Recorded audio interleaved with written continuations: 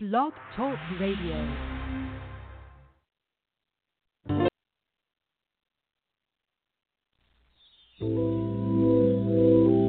Given what most Americans believe, the next statement may be more shocking than any previous. The fact is, the United States is not a country, but a corporation contractually created by the Constitution. Your state is a country, per the law, and your original citizenship is of that country. Our founders instituted themselves to be first and foremost citizens of their respective states. As of 1787, those states already had formed a union, and they created the Constitution for the purpose of perfecting that union in forming a national government. They did not intend that the new nation have any jurisdiction or powers over the states or their citizens that were not specifically enumerated in the Constitution. They stated this point quite clearly in Article 1, Section 8, Clause 17 of the Constitution. They granted the United States exclusive legislation in all cases whatsoever over such district not exceeding 10 miles square as may become the seat of the government of the United States, our District of Columbia, and to exercise authority over all places purchased by the consent of the states. And that is all. The framers further secured the rights of the people with the 9th and 10th Amendments in the Bill of Rights. In the 9th, they established that the enumeration in the Constitution of certain rights shall not be construed to deny or disparage others retained by the people. And in the 10th, they made clear that the powers not delegated to the United States by the Constitution nor prohibited to the states are reserved to the states respectively, or to the people.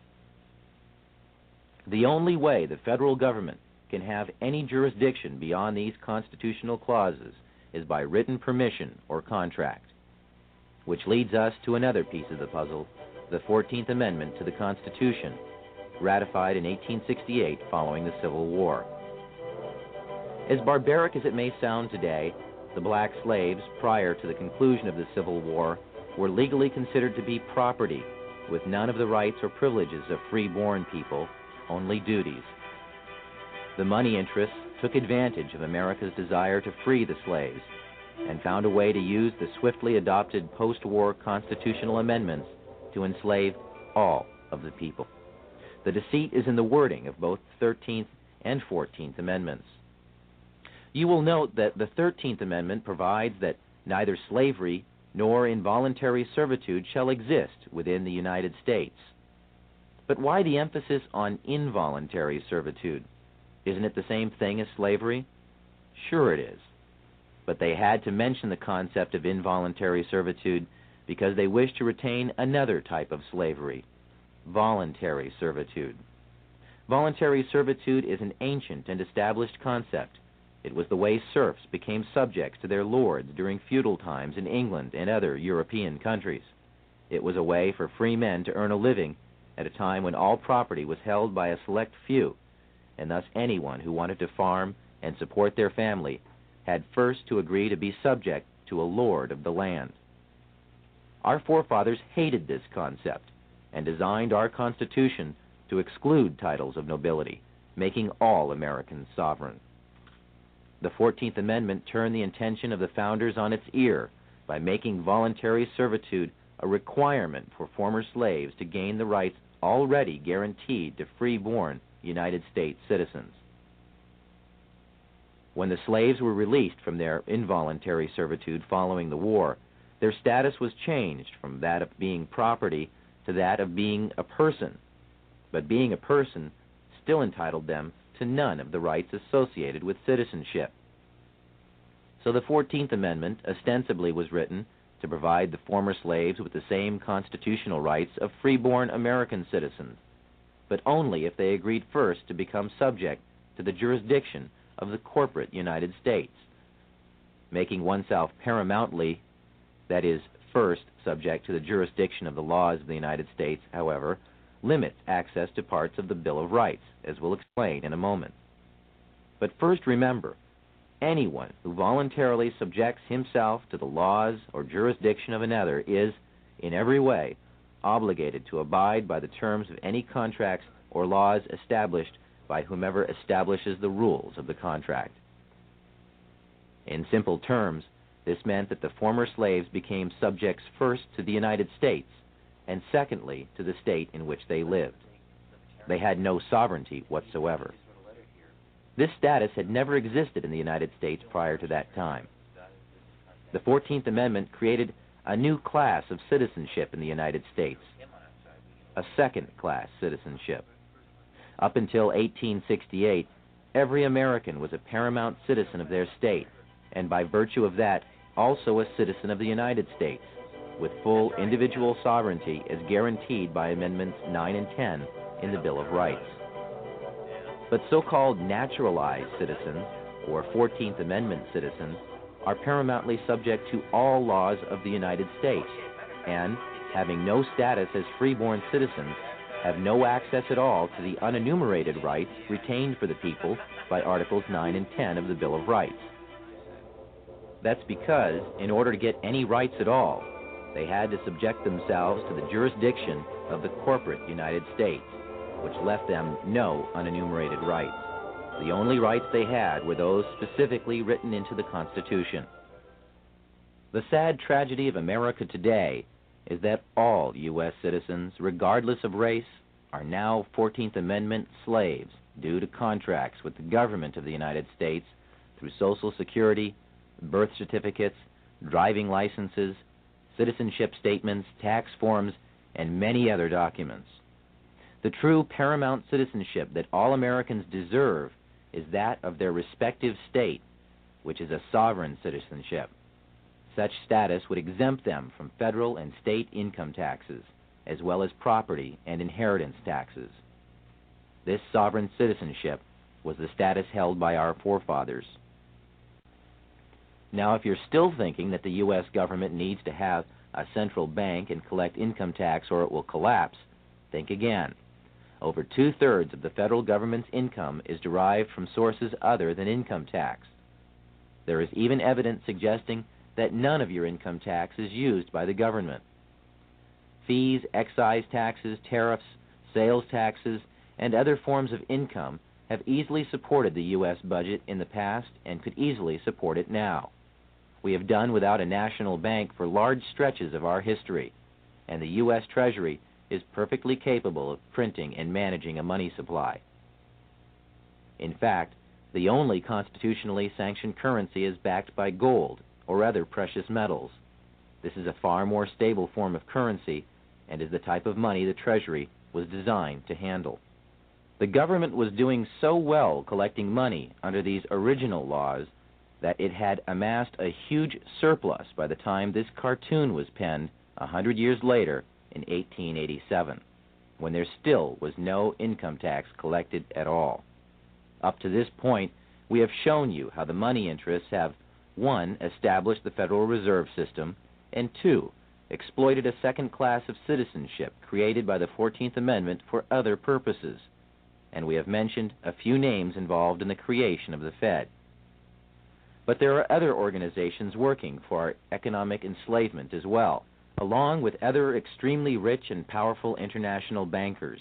Those who support the Fed have created a global movement to centralize economic power in various puppet organizations that preach peace and stability through some variation of socialism, but act aggressively to draw nations into a web of foreign debt and servitude to their agenda.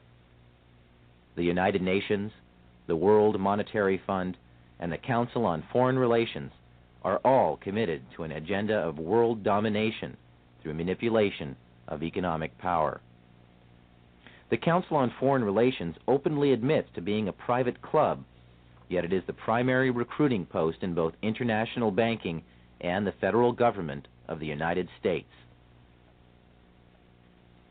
Richard Nixon, Nelson Rockefeller, John Foster Dulles, Dean Rusk, Alger Hiss, Robert S. McNamara, and every president since FDR, with the exception of John Kennedy, have been members of this exclusive club where super financiers and your elected representatives can mix freely and plan the next step in the consolidation of power in a new world order.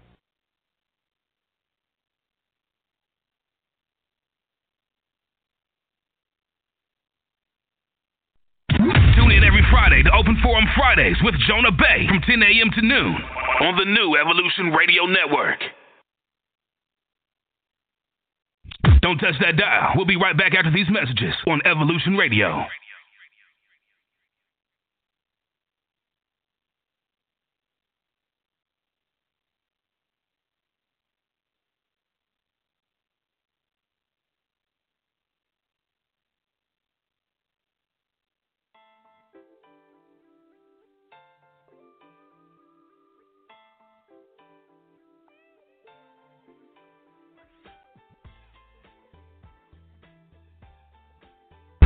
Keep it locked. You're tuned in to the hottest radio network on the planet, Evolution Radio. It's a life of hustle and survival. I remember when my ninth grade teacher asked me, Lisa, what do you want to be when you grow up? And see, I have to fight the Harlem Crip 30s every day to get home from school, so I looked at her and said, alive. I took an English class. I got a fail in English. And my English teacher said in front of the entire class, Lisa, you have to be the weakest writer I've ever met in my entire life. Don't worry, my story ends good. Don't feel sorry for me. I got 7 under my belt. And then the same year, my speech teacher said, after giving me a D-, I knew I had an A in speech. Like, come on. He obviously didn't agree with me. He gave me a D- and said, quote unquote, Miss Nichols, I recommend you never speak in public, that you get a desk job. So here's the beauty of that story. Other people's perception of you ain't none of your business.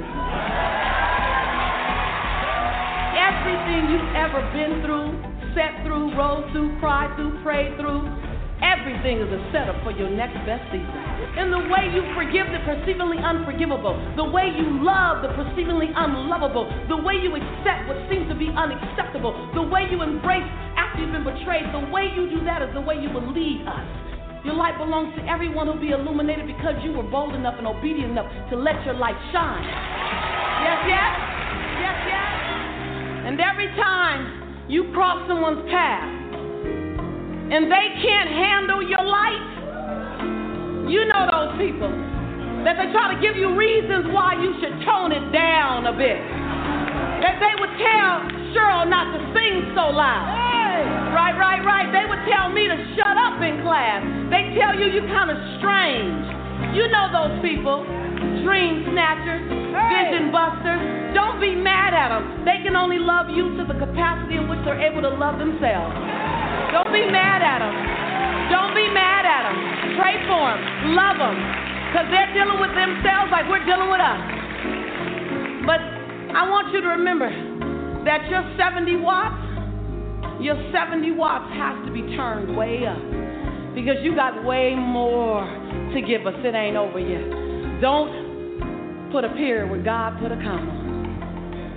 And when you turn it up to 159 watts, you know, you keep turning it up. You stop dimming your light. You say, today is the first day of the rest of my life. You turn it up. You're going to find people that can't handle your light.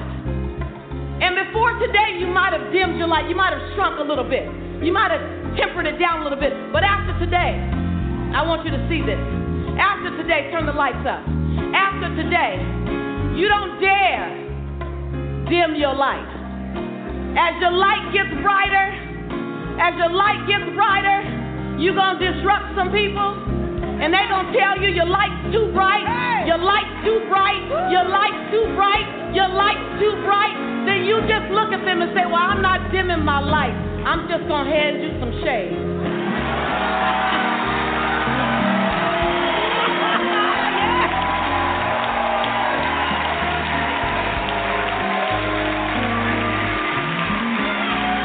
I'm just saying, why don't you start carrying around an extra pair of shades?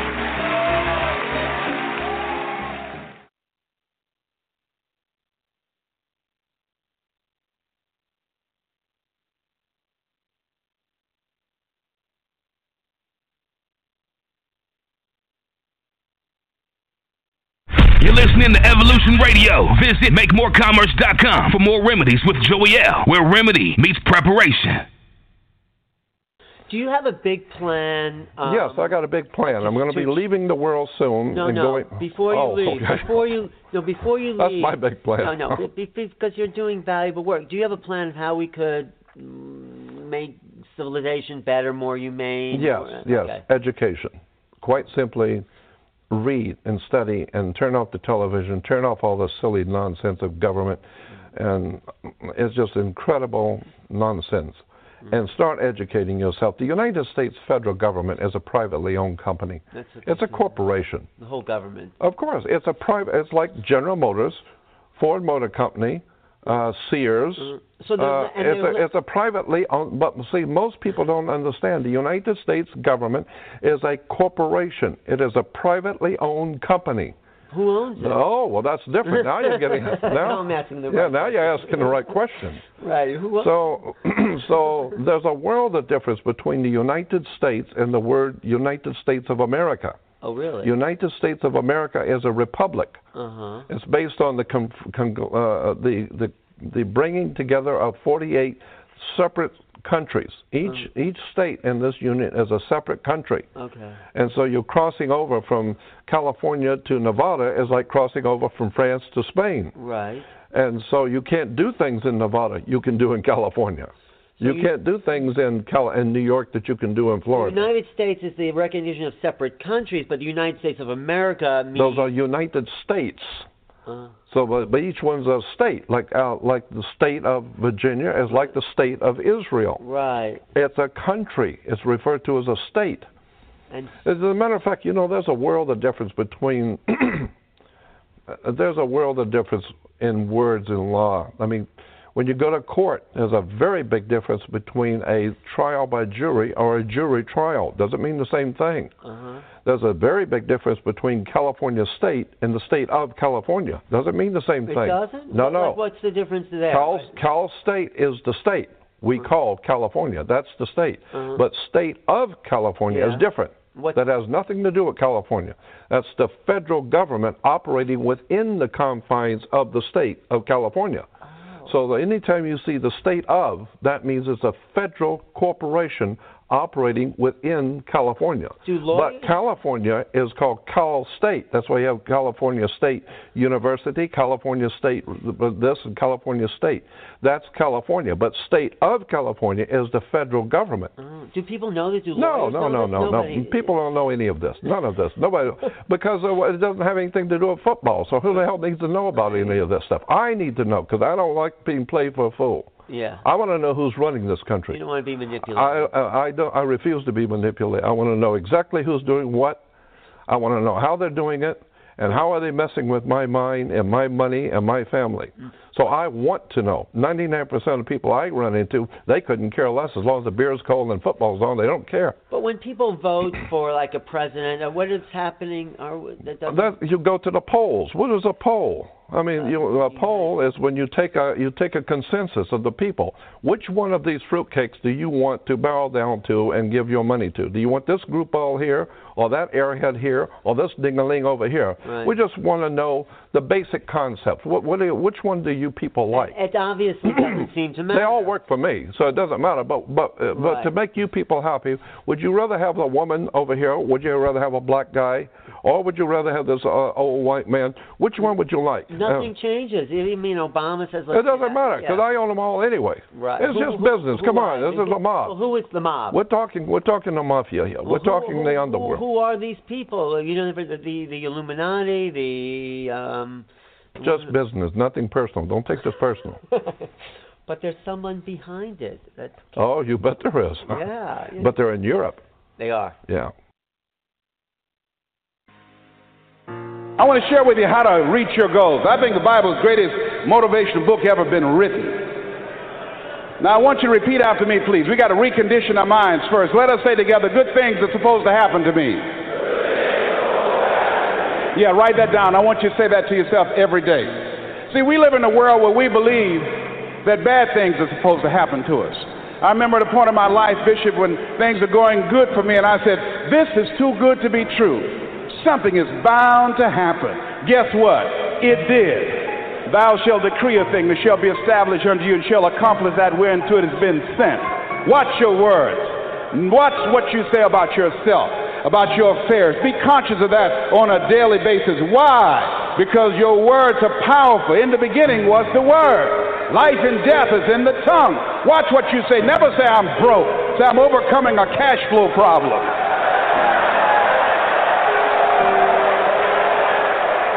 Claim what you want, not what you don't want. So affirm good things are supposed to happen to me, and begin to believe that. Begin to expect that. Now, I was talking to my oldest son, Calvin. We were going for a walk. And I said, Calvin, do you want to be successful? He said, yes, sir, Dad. It's okay. We kept on walking. Then I stopped and I looked him in the eyes. It's my namesake, my junior. I said, Calvin, we're looking at each other eye to eye now. Do you expect to be successful?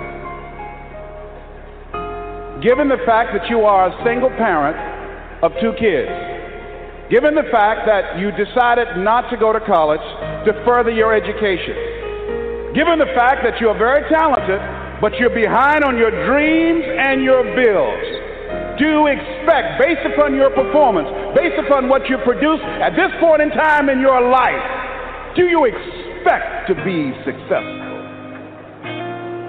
And Calvin got quiet. Because see, if you ask most people at the Manpower Conference, do you want to be successful? Do you want to live a life of productivity?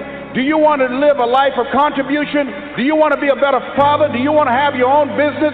Are there dreams you want? Everybody will say yes. But see, want shows up in conversation. Expectation shows up in behavior. See, I can tell what you expect by what you do. That's why the Bible says, judge a tree by the fruit it bears, not the fruit that it wants, not the fruit that it talks about, not the fruit that it claims, but by what you are doing.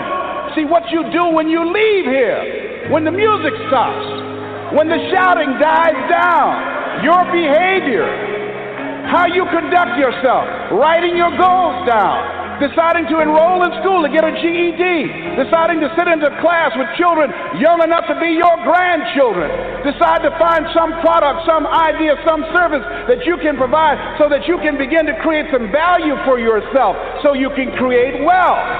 And let me tell you something, ladies and gentlemen. It's very important that we begin to learn how to create wealth.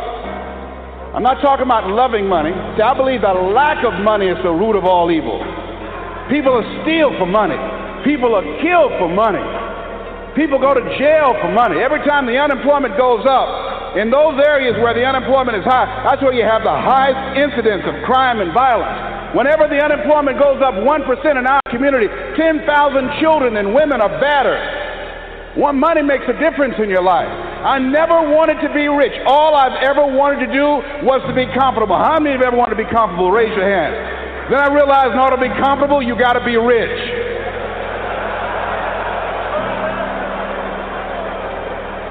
An old friend of mine, Zig Ziglar, said, people say money won't make you happy, but everybody want to find out for themselves. Rita Davenport said money ain't important, but it's right up there with oxygen. And let me tell you something, fellas, even if you're as homeless as I am, if you got some money, women will find something cute on you.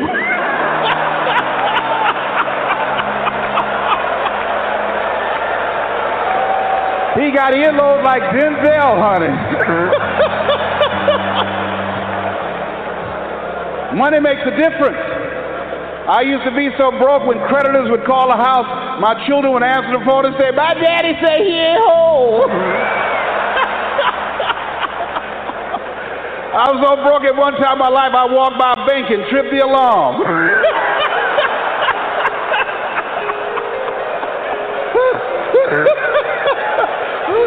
I tell you, poverty sucks. You hear me?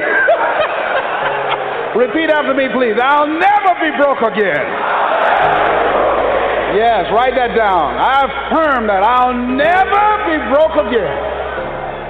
Never. never will I ever be broke again. Let me tell you what money does. Number one, it gives you control over your life. Write that down. Number two, it gives you options. Three, it allows you to live a life of contribution, to contribute to things that you feel strongly about,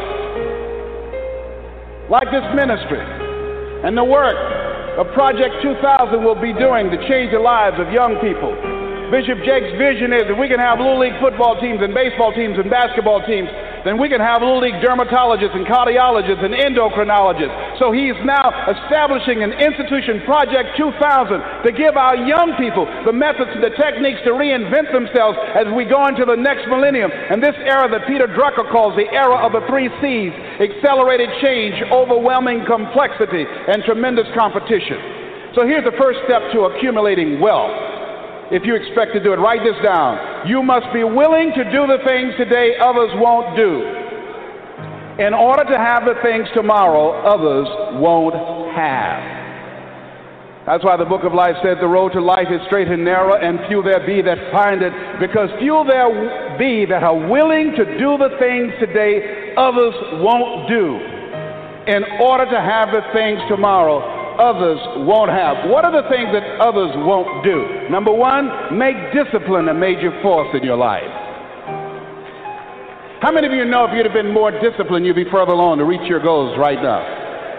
Socrates said the undisciplined life is an insane life. The road to life is straight and narrow, because few there be that are willing to discipline themselves. Here's something else that most people won't do. Make it okay to fail. A lot of people, 85% of people, allow their fear of failure to outweigh their desire to succeed. Repeat after me, please. Anything that's worth doing is worth doing badly. Yeah, see, anything that's worth doing is worth doing right, as we have been taught, if you know how to do it. But if you don't know how to do it, it's worth doing badly until you get it right. Now write this down. You don't have to be great to get started, but you have to get started to be great. The first time I stood up to speak, I stood up and my mind sat down. I looked at the audience and I panicked. I had to introduce a play at school. We're about to start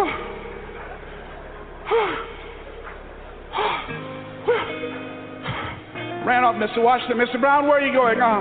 Mr. Washington, I can't think, sir. I don't know. Did you rehearse? Yes, sir, I did. Well, what's wrong? Why did you say your lines? I don't know, sir. I got up there and I looked at him and everything left me. Let me do it another day, please, sir. No, go back out there, Mr. Brown. Mr. Washington, I'll mess up, please, sir.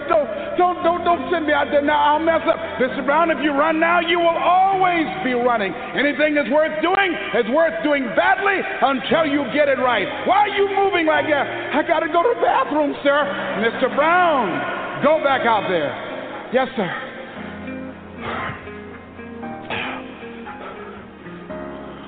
We're about to start a play called 12 Angry Men, directed by Mr. Leroy Washington. And I ran off.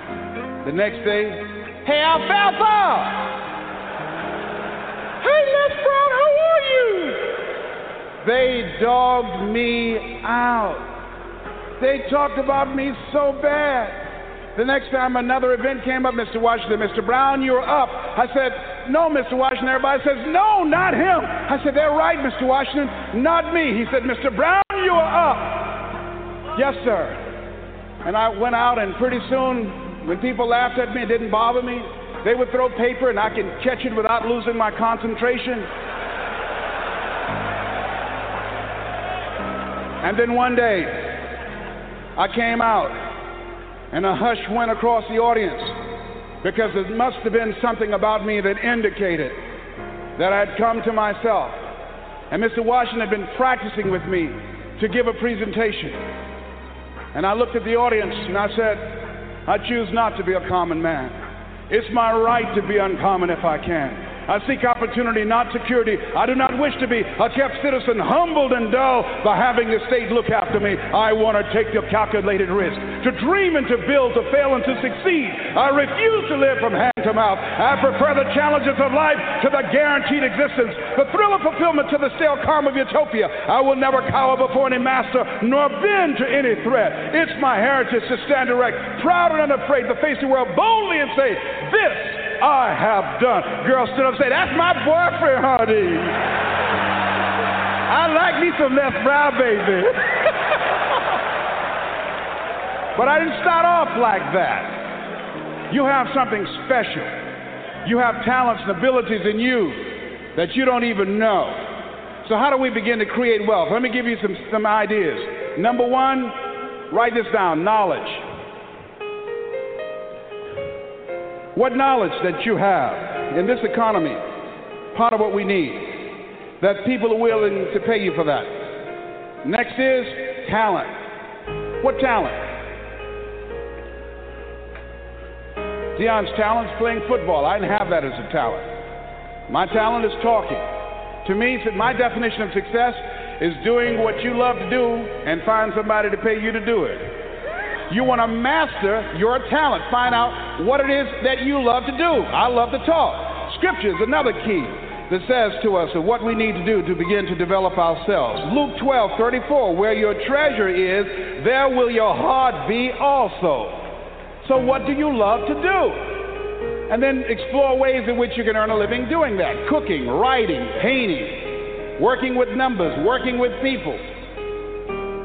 The other thing is, not only must you have knowledge, talent, some skill, but the other thing that's important, faith to act on whatever your dream is.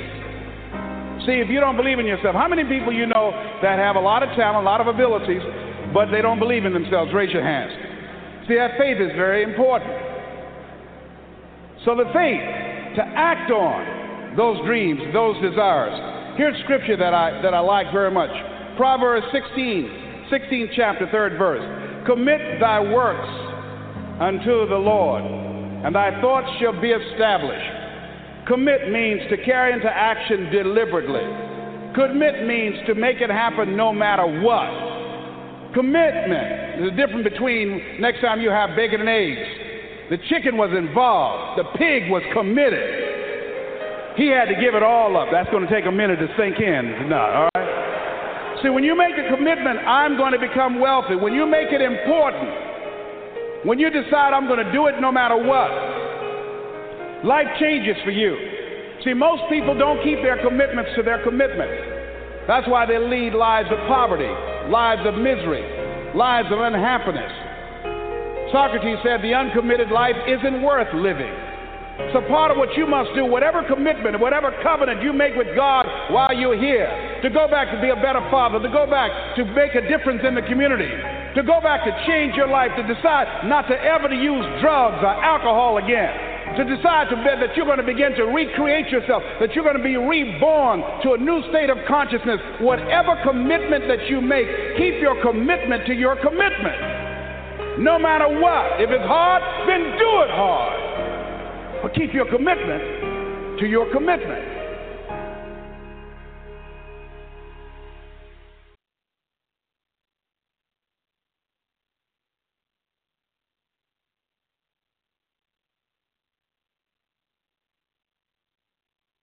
DipsetUSA.com. You go to booking at DipsetUSA.com and make it happen if you're a promoter trying to get on.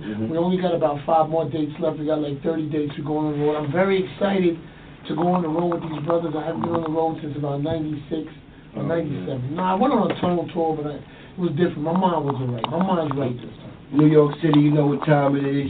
Jim Jones, Killer Cam, Joel Santana, Freaky Zeke. Dipset 2015. Let's work. We there, bro. I'm all about this war life. I'm all about this bread. And if I get caught slipping, I can end up in the pit.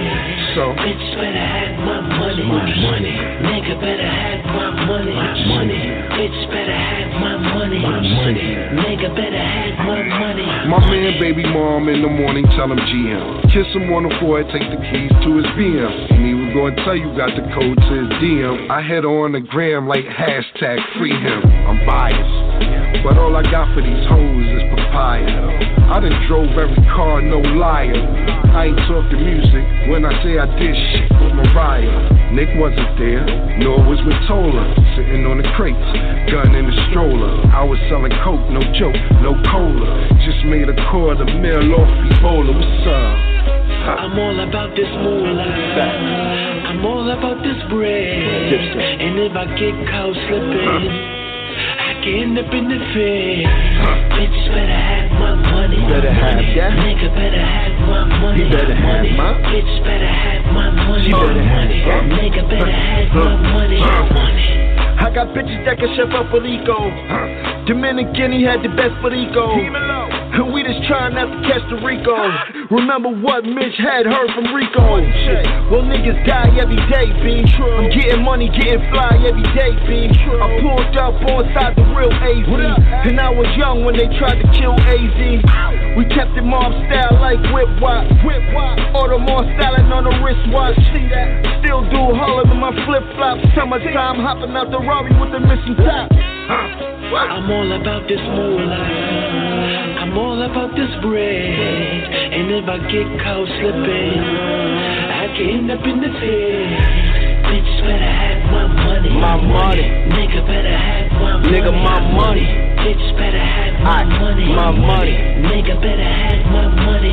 Living life big, this that more money shit. So no matter what I get, I'm screaming more money, bitch. More money coming in, more money spent. Smelling like money, that's that more money sent. AMG kit, that's that more money bands. Knock, knock, open the door, I'm letting more money in. She like, what's this more money shit? I'm like, them niggas that you with, I'm getting more money then. Pockets full of Chuck E. Cheese, I'm under the money tree and I'm just catching all the leaves. She just wanna feel the breeze, I just want her on her knees, cold nigga anti-freeze. I'm all about this moolah. We been about this motherfucking I'm all about money. this bread. And if I get caught slipping, I can end up in the fed. Bitch better have my money. Nigga better have my money. Bitch better have my money. Nigga better have my money. We out here, man. Ain't too much change with the money, huh? Shout to Killer the Don, King Jock the Joe. Joel Santana, the Prince of the City. Hey, Freaky, what's up? Iron Man himself, you heard me? Don't get scared yet. All right. What up? Peace to the God. Welcome to the show. You see me right here on the OpenForum Friday, right here on the New Evolution Radio Network. I'm your host, Joey Bounce L. Bay. Why not, right? So what's happening? How y'all feeling? The call number is 347-989-0194 if you want to get in and holler at me. Press the number 1. We'll get you right in. So, with it being OpenForum Friday, we're going to go to the call line shortly, take y'all phone calls, see what y'all got going on out there. But before I do, I want to talk a little bit about trust this morning. And specifically, I want to talk about gun trust. I want to talk about this because I have not said too much about it. And I think a lot of people have, especially a lot of your patriots, right? They begin to try to use this method. And it's a way for people to get firearms, right, without having to go through the state and all that other bullshit. Because remember, the right to bear arms is a constitutionally protected right. So, I'm gonna go into. It's funny. I just heard this song on the radio. I'm gonna go into this morning though to this gun trust thing, and we're gonna look at what a gun trust is. I mean, why not? So, without further ado, let me dive right into it. Okay. So now, according to Encyclopedia Britannica and NOLO, okay. Actually, let's not use that one. Let's use this one.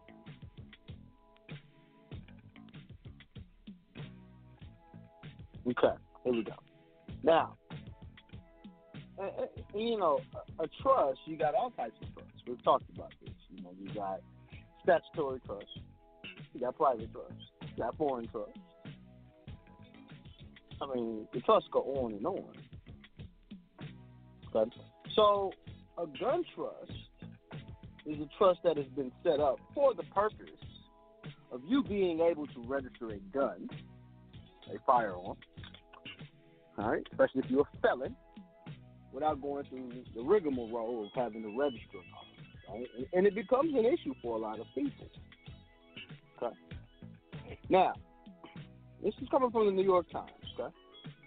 A growing number of shooting enthusiasts are creating legal trusts to acquire machine guns, silencers, or other items whose sale is restricted by federal law. A mechanism that bypasses the need to obtain law enforcement approval or even undergo background checks. Now, you're going to get some people who are not going to like this. People are going to get upset about this.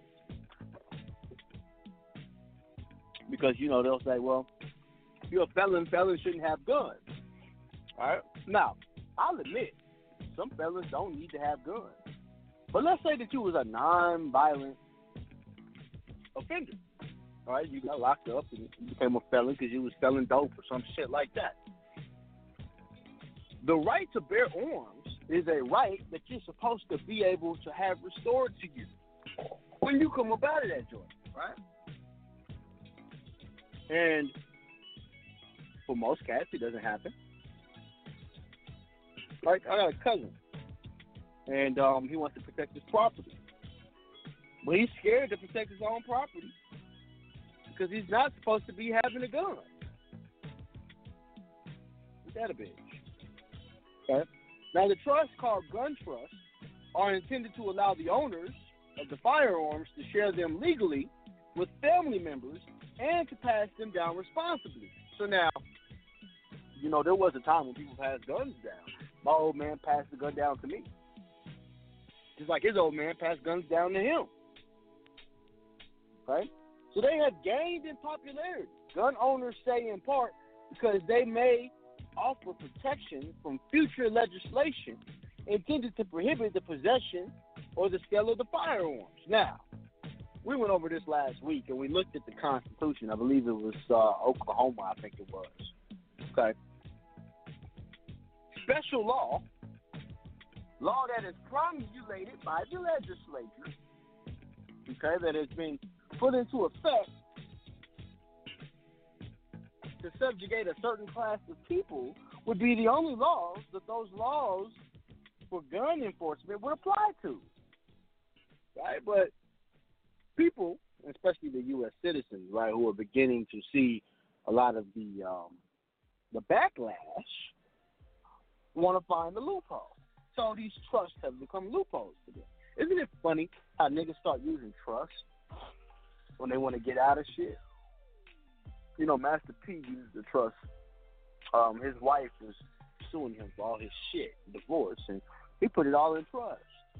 Oh, she was pissed. Right?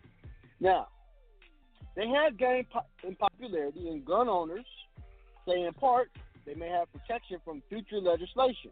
But because of a loophole in federal regulation, buying restricted firearms through a trust also exempts the trust members from requirements that apply to individual buyers.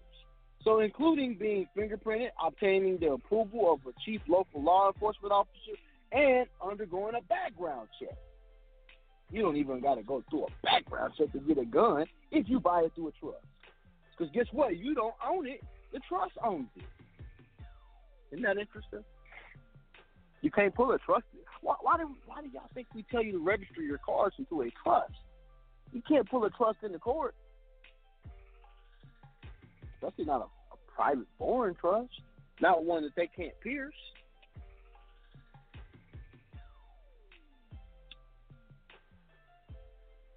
Now, lawyers who handle the trust and gun owners who have used them say that a majority of customers who buy restricted firearms through trust do not do so to avoid such requirements. And most gun dealers continue to require background checks for the representative of the trust who picks up the firearm, but not all do. You see? So you could have your trustee. So for all you niggas that are felons that want a gun in your house to protect your house, you need to put your guns into a trust. You need to purchase your guns through a trust. Right? You understand? These are constitutional protections. Your trustee can buy a gun for that trust all day long. And if you just so happen to be a beneficiary of that trust, well, you get usage of it. Okay? But it's not yours because you don't own it. Now, I'm not in any type of way advocating that violent offenders should continue to have guns. Some niggas don't need guns. Just a fact. And then you have some people who should be able to have a gun. Right? But they say, oh, well, we're not avoiding background checks. What we're really doing is avoiding your future laws that you're going to create to try to restrict our constitutionally protected rights, but yet they don't want to use the Constitution. They use trust. Interesting. Now, lawyers who handle the trust, okay, they say that most of the people who buy these firearms don't do so to avoid the requirements, right? But most gun dealers continue to require background checks. Christopher J. Dorner, the former Los Angeles police officer who embarked on a week-long assault on law enforcement officers this month that ended with his death, this is in February, okay, said in a rambling 11,000-word manifesto that he had used a gun trust to buy silencers and a short-barrel rifle from a gun store in Nevada without a background check. Referring to a computer program available from the personal finance software company Quicken, Mr. Dorner wrote, quote, I was able to use a trust account that I created on Quicken Wheelmaker, and a $10 notary charge at a mailbox to obtain them legally. Mr. Dorner was not a felon and probably would have passed the background check had he received one. Isn't it funny how motherfuckers that be shooting shit up be former cops, former police officers, people who used to be in that line, right? That line of duty, as they call it. Right? Now, Mike Campbell, a spokesman for the Bureau of Alcohol, Tobacco, Firearms, and Explosives, which enforces firearm regulations, said that the applications filed with the ATF for transfer of restricted firearms or trusts or corporations have more than doubled in the last 4 years, to more than 39,000 in 2012 to about 15,000 in 2008. He said the increase was largely attributable to the growth in the number of trusts. Now, Mr. Campbell confirmed that under current regulations, background checks were not required for the buying of restricted firearms through trust. The agency, he added, was aware of the loophole and was revealing changes to close it. Isn't that interesting? Because the reality of it is that I don't think that they can ever create a loophole, create some type of law that says that trust can't buy firearms. Trusts are considered people too.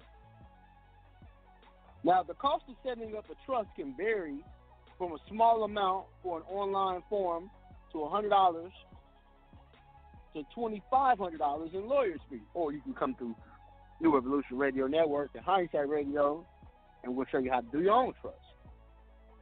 Now, the sale and possession of silencers, fully automatic guns manufactured before 1986, and other firearms and accessories that fall under the 1934 National Firearms Act are legal in many states. Okay? But the ATF keeps a registry of the firearms and must approve their sale, a process that can take several months, and the buyer must pay a $200 tax. Okay? J.W. Hagan, a computer administrator in Jacksonville, Florida, said he created a trust to buy silencers, which have become popular for target shooting and hunting that can be owned legally in a growing number of states. So I want y'all to understand something, because I think that it's very important for us to get the fact that some states have made it legal for you to be able to buy a firearm through a trust, and some states have made it illegal. Either way, it is still constitutional. Now, he said the trust would ensure that if he died, firearms would remain legal. The trust would also allow his fiancée to use the silencer once the couple was married. See that? So it's a legal use of it because it belongs to the trust. And he says, quote, if I didn't have a trust, she wouldn't even be able to have the password for my safe, he said. David Goldman, an estate lawyer in Jacksonville, who along with another lawyer in Florida, B.O.B.J. Howe, has helped popularize the use of gun trusts 6 years ago, said most dealers carried out background checks for restricted firearms. He called the notion that criminals might use the trust to buy firearms through a dealer. It is ridiculous, too, because most niggas know they can't go buy firearms.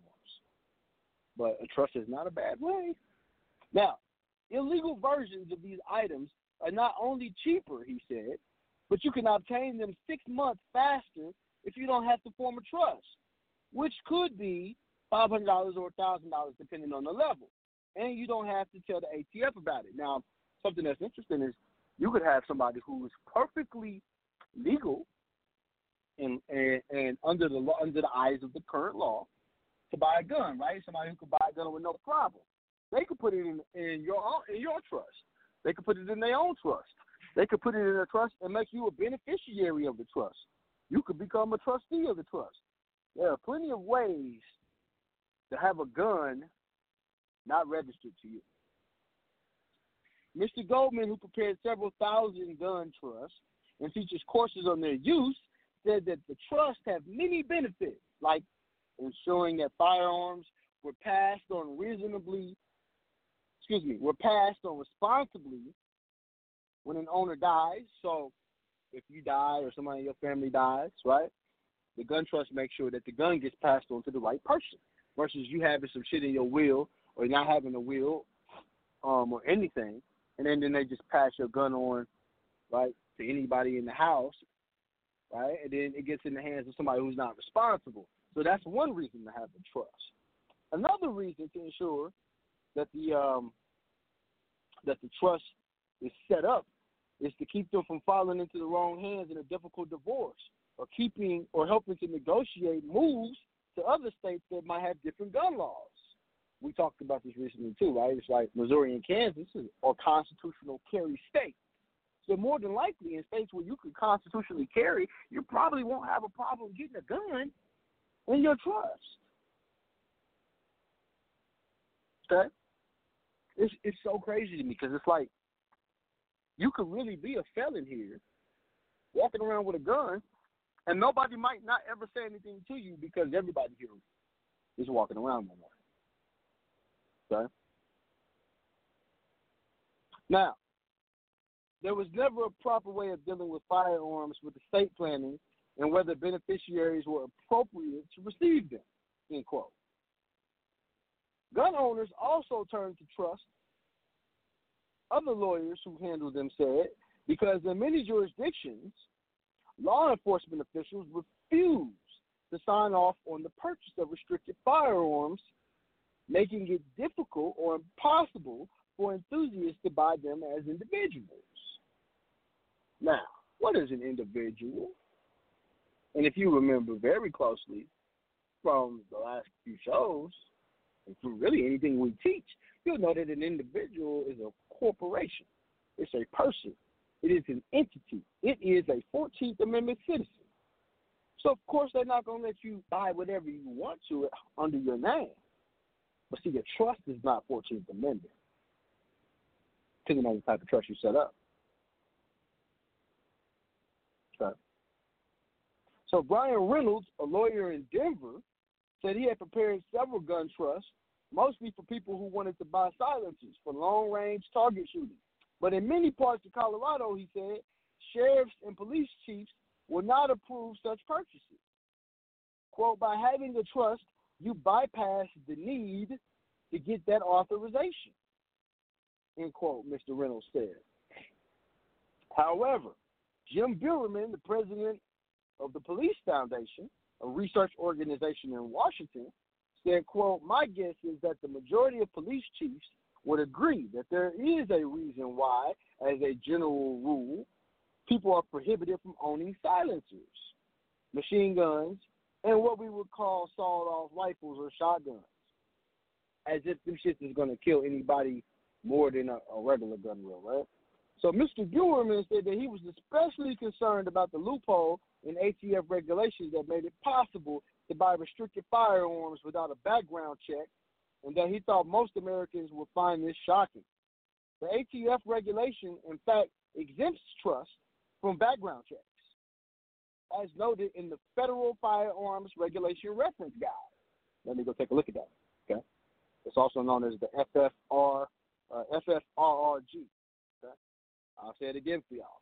In the Federal Firearms Regulations Reference Guide. It tells you about how trusts are exempt, okay? Now, known as the White Book, and on the other forms for gun sales that dealers filed to the agency.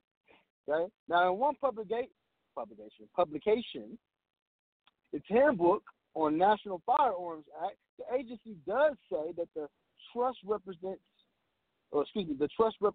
who picks up a registered firearm at a dealer must have a background check, but that derives from what the regulations require.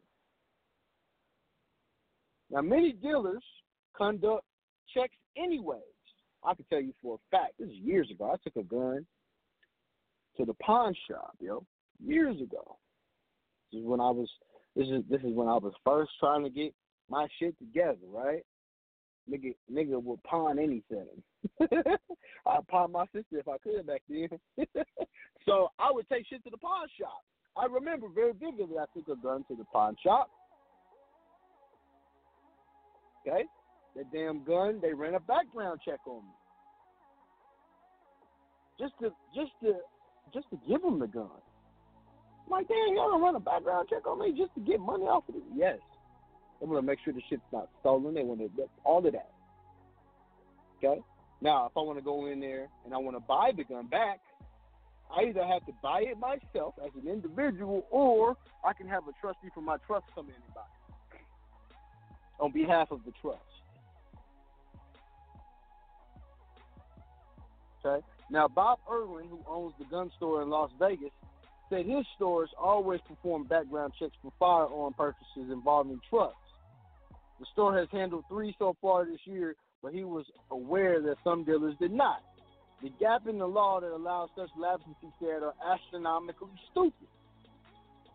That is really a loophole, Mr. Irwin said. I can certainly see how a felon could wind his way through it and end up with a machine gun. So, I think that is really, really important for us to understand that there was a such thing as the National Firearms Act of 1934, okay? They revised this with the Gun Control Act of 1968, okay? And, every time they pass one of these acts, these special acts that they pass, these special acts are put in place specifically to hinder your constitutionally protected rights. Okay? So a gun trust can avoid some of the federal transfer requirements. Okay? And it can accomplish some other goals, right? So, just for review, okay? A gun trust can allow more than one person to possess and use the weapons held in the trust. So if you name more than one person as a trustee, each trustee will have the right to possess or use the trust firearms. Keep the gun in the trust even after the current owner's death, avoiding the usual transfer requirements. If you create a trust and you transfer firearms to it, you can arrange for the trust to stay in existence even after you die. Okay? The trustees and the beneficiaries of the trust would have whatever rights you grant them in terms of the trust. Because the firearms stay in the trust at your death, the transfer procedure is avoided. Right? This is what, when I talked to y'all about, I did the show on, what was it? I think we did a show on trust in the state. And I talked to y'all specifically about what happens when you pass away in a trust. Right? If you're not in a trust, everything gets probated. To avoid the probate procedure, you must have a trust set up. Because even your guns get probated. Okay? So this means that your inheritors don't have to pay the $200 transfer tax, file an ATV transfer form, receive permission from the local chief law enforcement officer, and get fingerprinted and photographed just to take the gun. It's a lot to take a gun, ain't it? Versus just putting it into a trust. You understand? You can help the executor. The executor of your estate, the person who is responsible for gathering the assets, paying the debt, and distributing what's left, may not be familiar with the rules in the ownership and possession of NFA and other weapons. So an executor could violate criminal laws by transferring a weapon without going through the proper procedure, taking or sending it to a state where it is prohibited, or giving it to a person who is legally prohibited from owning it, right? But the Gun Control Act makes it unlawful for certain persons to possess firearms. This is the whole shit I was telling y'all about how they pass these special laws that don't really apply to you unless you're a U.S. citizen. Right? And then in that case, well, then it does apply to you. So the law prohibits anyone who was ever convicted of a felony or of a misdemeanor domestic violence, right, is prohibited by a restraining order from harassing an intimate partner, uses a controlled substance unlawfully, or is an illegal alien, to name just one of the restrictions. So when firearms are in a trust, the executor is not involved. The trustee is in charge. You can name a trustee who is well-versed in state and federal gun laws. Right? You avoid probate, just like I told you before, because firearms are held by trust and do not need to go through probate. Okay? Also, you can avoid possible future restrictions on your gun transfers. Although no such legislation has been proposed, who's to say that they won't? Okay? So a gun trust is quite different from the common revocable living trust, which is used like a will to leave your assets at death. A simple living trust allows your survivors to transfer trust assets without going through probate court, which saves time and money after your death. It generally terminates shortly after your death, when the trust assets have been distributed to the people who inherit them. Now, many people make simple living trusts on their own with the help of a good plain English book or online services. Now, a trust is so easy to make, okay? But a gun trust, on the other hand, may have multiple trustees. It may be intended to last for more than one generation and must take into account state and federal weapons laws. And this is what I'm going to tell you. If you make a common law gun trust, you don't have to worry about that. Okay? That's actually what I would recommend. You spend your time, if you're going to create a gun trust, you make a common law gun trust. Why not? Why not make a common law gun trust? Okay? Because if you do that, then it becomes a constitutional trust. So now we're talking about something that's actually done for you under the Constitution, which is protected, and they took an oath to uphold that, so they can't step beyond that. Don't you love it?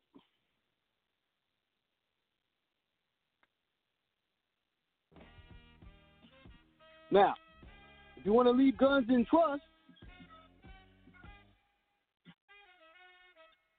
I would highly suggest that every gun that you put into your trust, you make damn sure, and I mean damn sure, that whoever the trustee is, or that trust is somebody that is responsible enough to pass the guns down, to make sure that they're responsible enough to even go buy the gun. Oh boy, because that's not a problem you really want, is it?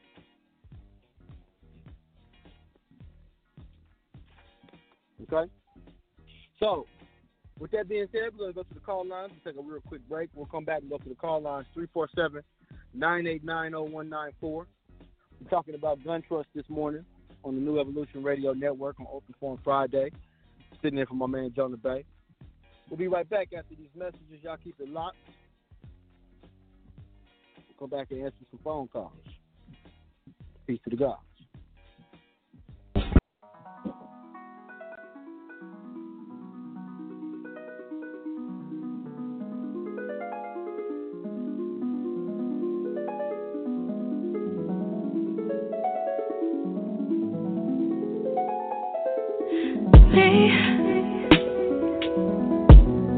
Can you focus on me?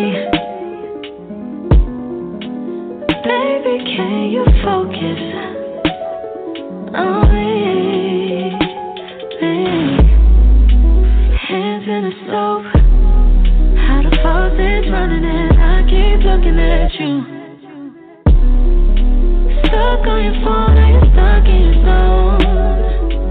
You don't ever cook, but I don't wanna give up. Baby, I just want you to get up. Lately, I've been a little fed up. Wish you would just focus on me. Can you focus on me? Baby, can you focus on me?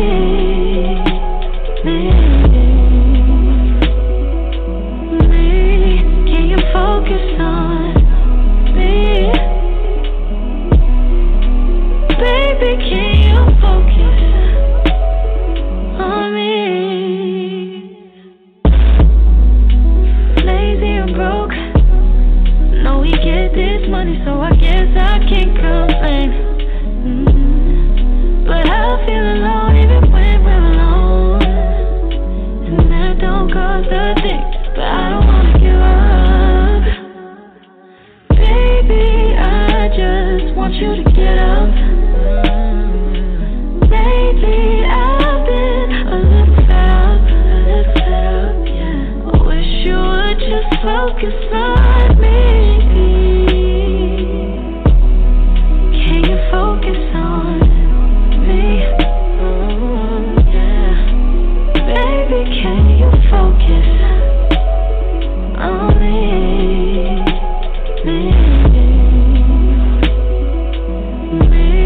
Can you focus on me? Yeah. Baby, can you focus on me? Baby, focus. Can't you see? I just wanna love you, baby. I'll be in my eyes. Ooh.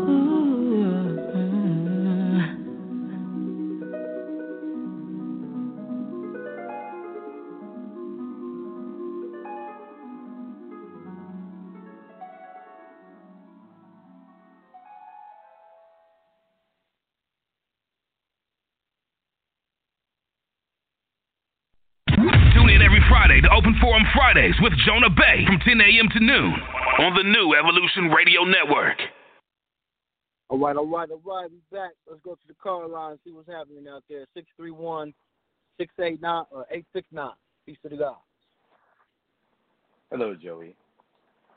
I have 3 quick questions, if I may. Yes, can you hear me? Joey, can you hear me? Yes, I can. Yes, I have 3 quick questions, if I may. Okay. Who's this, Mr. Geis? Yes, it is. How you doing, brother? Good morning. My first question is it acceptable for the car trust trustee to get a DBA, a business DBA for the trust, as the sole proprietor? I don't see a problem with it. Okay, thank you. Second question. Is there a special type of check paper required for discharge? Oh, that's a good question. So, actually, had somebody asked me this recently. What you want to do is you just want to make sure that you use check paper that does not have routing numbers on it, because you can't use anybody else's routing numbers, and most of the check paper, they still has routing numbers on it. So you want to get the blank check paper. It doesn't matter what quality it is. You just want it to be blank. No routing numbers. Thank you. And my last question is, why doesn't the injunction prevent the police from seizing a car if it was at one time registered in the illegus name? Well, it does protect them from seizing it if it's in a trust. If it's in the illegus, I don't know so much about that. No, I mean, let's say it's unregistered, but at one time in the past it was registered in the illegus name. Why doesn't the injunction prevent the police from seizing it? It does. That's what it's supposed to do. It doesn't mean that they won't, though. People do whatever they want to do, to be honest with you. But it doesn't mean just like this, right? There's been people, all right, take Joni, for example. He got his injunction in. He got pulled over about a month ago, right? But he got pulled over, and they didn't even look at the computer system until after they pulled him over. So it doesn't mean that they're still not going to do things like that. But, I mean, if you're riding around with a car that's not registered and you ain't got no tags on it, you know, and you're on the public street, you know, I can't say the injunctions don't protect that. Because the way we wrote that injunction specifically was so that you could put them plates for that trust in there. Because remember, you're supposed to do an injunction for your trust when you have a trust set up. Right. Then it becomes the property of the trust, and then when it becomes the property of the trust, they can't essentially, they can't come in and take your property for public use at that point in time. You could do the same thing if they came and took your car in a private capacity and it wasn't in the trust. You know, if it was registered to them, you don't really have too much recourse other than to go get your car out.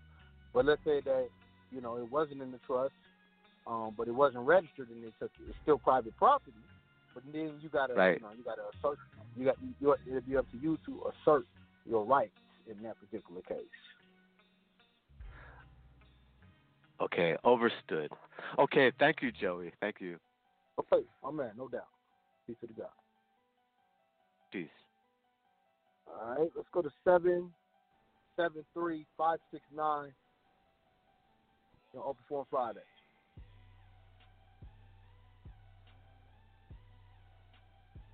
773-569. On once, on twice. Let's go to 813-443. Peace to the God, Joy. Peace to the God. How you doing, brother, man? Not bad. How you doing? I'm doing good, bro.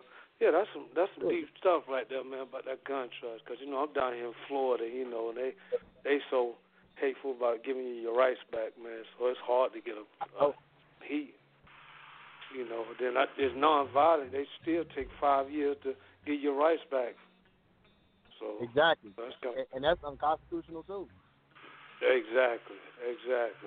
So I got a partner who got a conceal. So when you said that, you know, I was thinking about, oh, that's my way.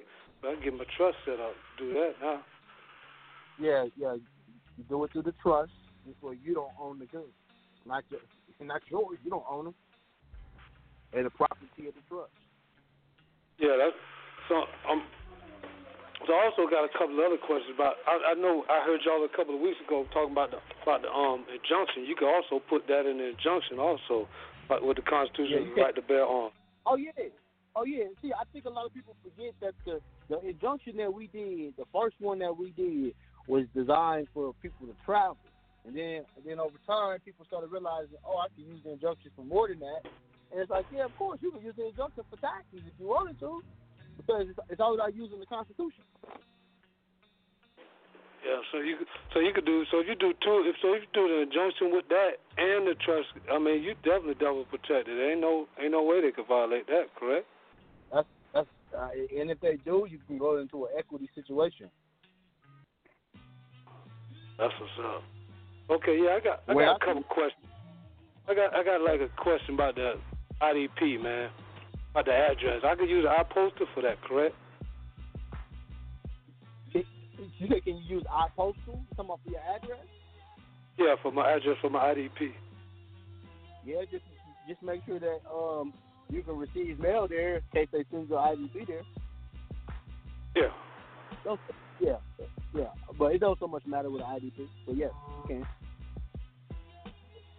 Also, what about the private ID? Can I do the same? Can you do the same with a private ID? You can. Yes, sir.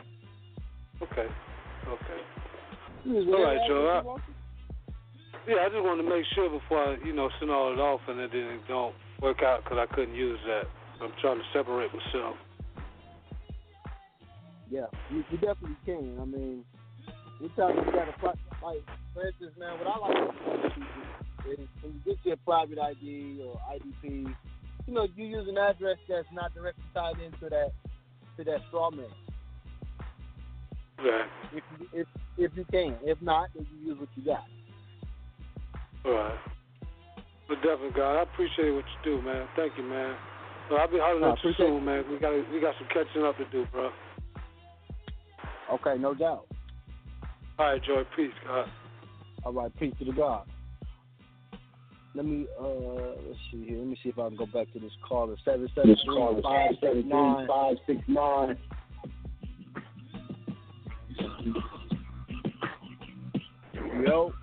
Yo. Okay, we're not gonna play games with them. Let's go to 240-619. Peace to the guys. How's it going, Joey? Peace, God. How's it going? How are you? Doing all right. Doing blessed this morning. Hey, I appreciate you going over this topic. Because I'm telling you, I was just contemplating with my folks. I was like, man, how am I going to get my joy back? Yeah. It's perfect. Man, the gun trust. It's so powerful. They don't like it either. Heck yeah. Hey, we got to stay on topic, or can I ask a question on the sidebar? Go ahead, ask your question.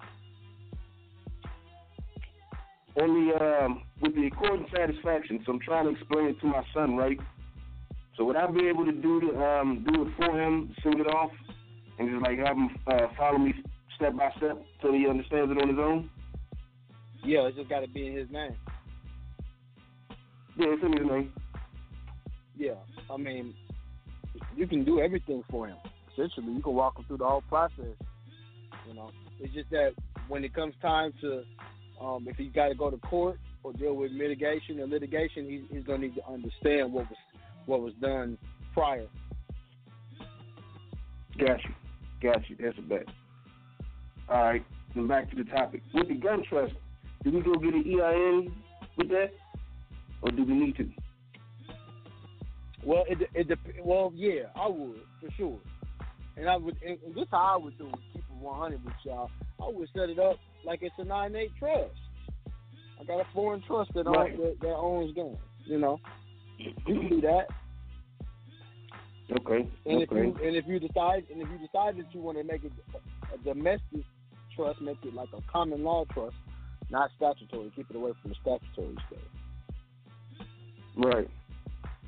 No, I would definitely set it up for him. Common law is technically, the thing about common law is not statutory, but it's still special law because it was, it's like one judge's opinion that's passed down that another judge will use, and it becomes common law, right? So in that instance, like under the Constitution, you can use common law. So I would be real careful, though, about what type of trust I set up. But, yeah, you get your EIN number. Okay. And then the last topic I got is establishing credit in the spiritual and the estate numbers, right? Would it behoove me to actually add either two of those as an authorized user on the other one, or do you think that would merge anything? Yeah, don't mix them. Leave them be. Don't mix them. The authorized, okay. And the thing about it is the AUs don't work like they used to. I mean, they used to be really effective. I don't see that they are as effective as they used to be. Okay. So only way I would add an authorized user. This is the only way I would do it, is if it's somebody that is not you, or if they're adding you to their credit. But don't add your social to your estate or your CPNs to your estate. No, don't do that. Do that. Just leave it alone. Gotcha. Yeah, I've been working on this D&B joint they sent me, the Duns and Brad. I said, man, I want to grab some credit on that. Yeah, you can. You know, the funny thing about Duns and Brad is that not even it is as important as it used to be. It's more about the Equifax and Experian business credit now. But I still recommend that you have a DUNS number, because some people will still ask you for it, and you can still use it with some entities. So it's not obsolete. Not completely. Okay. Well, that's dope. Appreciate the info, guys. Okay, no doubt. Peace to the God. Peace to the guys. Okay. Let me see here. Let me make a quick announcement. We've got our New Year's ritual coming up. We'll be in Atlanta. If you want to come out and celebrate with us, it's either going to be at the Ritz-Carlton or the Hilton. I don't know yet. Still waiting on that confirmation. Hopefully, I would know something by Sunday. I'll give y'all that information. Also, I'll be in New York at the end of January. We'll be doing a seminar in New York, and I'll be doing a seminar in Philly in February. So New York, Philly, and then I'm going to round my way back around to these Midwestern states. So if you in them areas up top, make sure you register to come out for the seminar. We're going to have a lot of great information going into the new year. We're going to show y'all these new processes. Show y'all how I got my nationality done, right? All right, 317-698. What's going down? Peace, Joy. Peace. Wake up. Yeah, I'm on my way to work. I want to ask a quick question. Real quick question. All right, my cousin, man, he on a felony case right now. Like, he locked up. He caught it like last December. So he's been locked up ever since then. Now, he had a lawyer, and the lawyer wouldn't file the paperwork that he wanted them to file. Basically, he filed constitutional challenge, right, on the statutes they charged him with. So the lawyer got off the case, like he wouldn't file or whatever, so they ended up appointing him public defender. So he had her do the same thing. She wouldn't do it. So basically, they didn't push him all the way to trial, you know what I mean, and charged him habitual and 6 charges, felony counts, whatever. So, but they violated, and they also violated his speedy trial. He brought that to question. He asked the judge at the pretrial conference, he was like, I want to know why my public defender, I asked her, you know, to do my speedy trial. She wouldn't do it. He was like, the judge asked me, he's like, anything else you want to ask? He's like, can I get an answer for that? He was like, no, you may not. You know what I mean? So he was like, well, I ain't participating in it. So, you know what I mean? I violated my rights, so I ain't no need for me to participate. Y'all do what y'all do. So they sent him back in the population, whatever. So when he had trial, they brought him in for trial, and he just told him he wasn't participating in it and all of that. So they took it back. So they went on ahead. I sat in for the whole thing. They went on ahead and pushed through trial, whatever charge with the jury and all that, habitual and all that stuff. So is he going to have to, because I told him, I said, bro, you're going to have to file an appeal, basically, and send it up to the appellate court. and have them look at the case because they're not going to let you know because he got caught with a bunch of stuff. So I said, they're not going to let you know that they can't charge you because you're not potentially try to get him a fingerprint, all that. He do none of that. Basically, he ain't contracted at all with them. They just got him in jail on the charges or whatever. But shouldn't he be able to get out and then come back to trial? Like, they just got him in jail. He's been in there since January. You know what I mean? So ain't that like a violation? So two things. Number one, you can always do a writ of habeas corpus. He can do that on a piece of toilet paper. He had to do it though. Okay. To even get himself so out. Lawyers. He would have lawyers could fuck do that him. when he. Okay. Because he had a lawyer. Lawyers don't do shit for you. Like that's the problem. Right. He fell out of honor. He was out of honor from the very beginning by having an attorney. If you did, he would have done better by not having. He would have done better by letting the attorneys do their thing and then just taking a fucking plea deal. But now he's been sitting in jail, and now he's really worse off.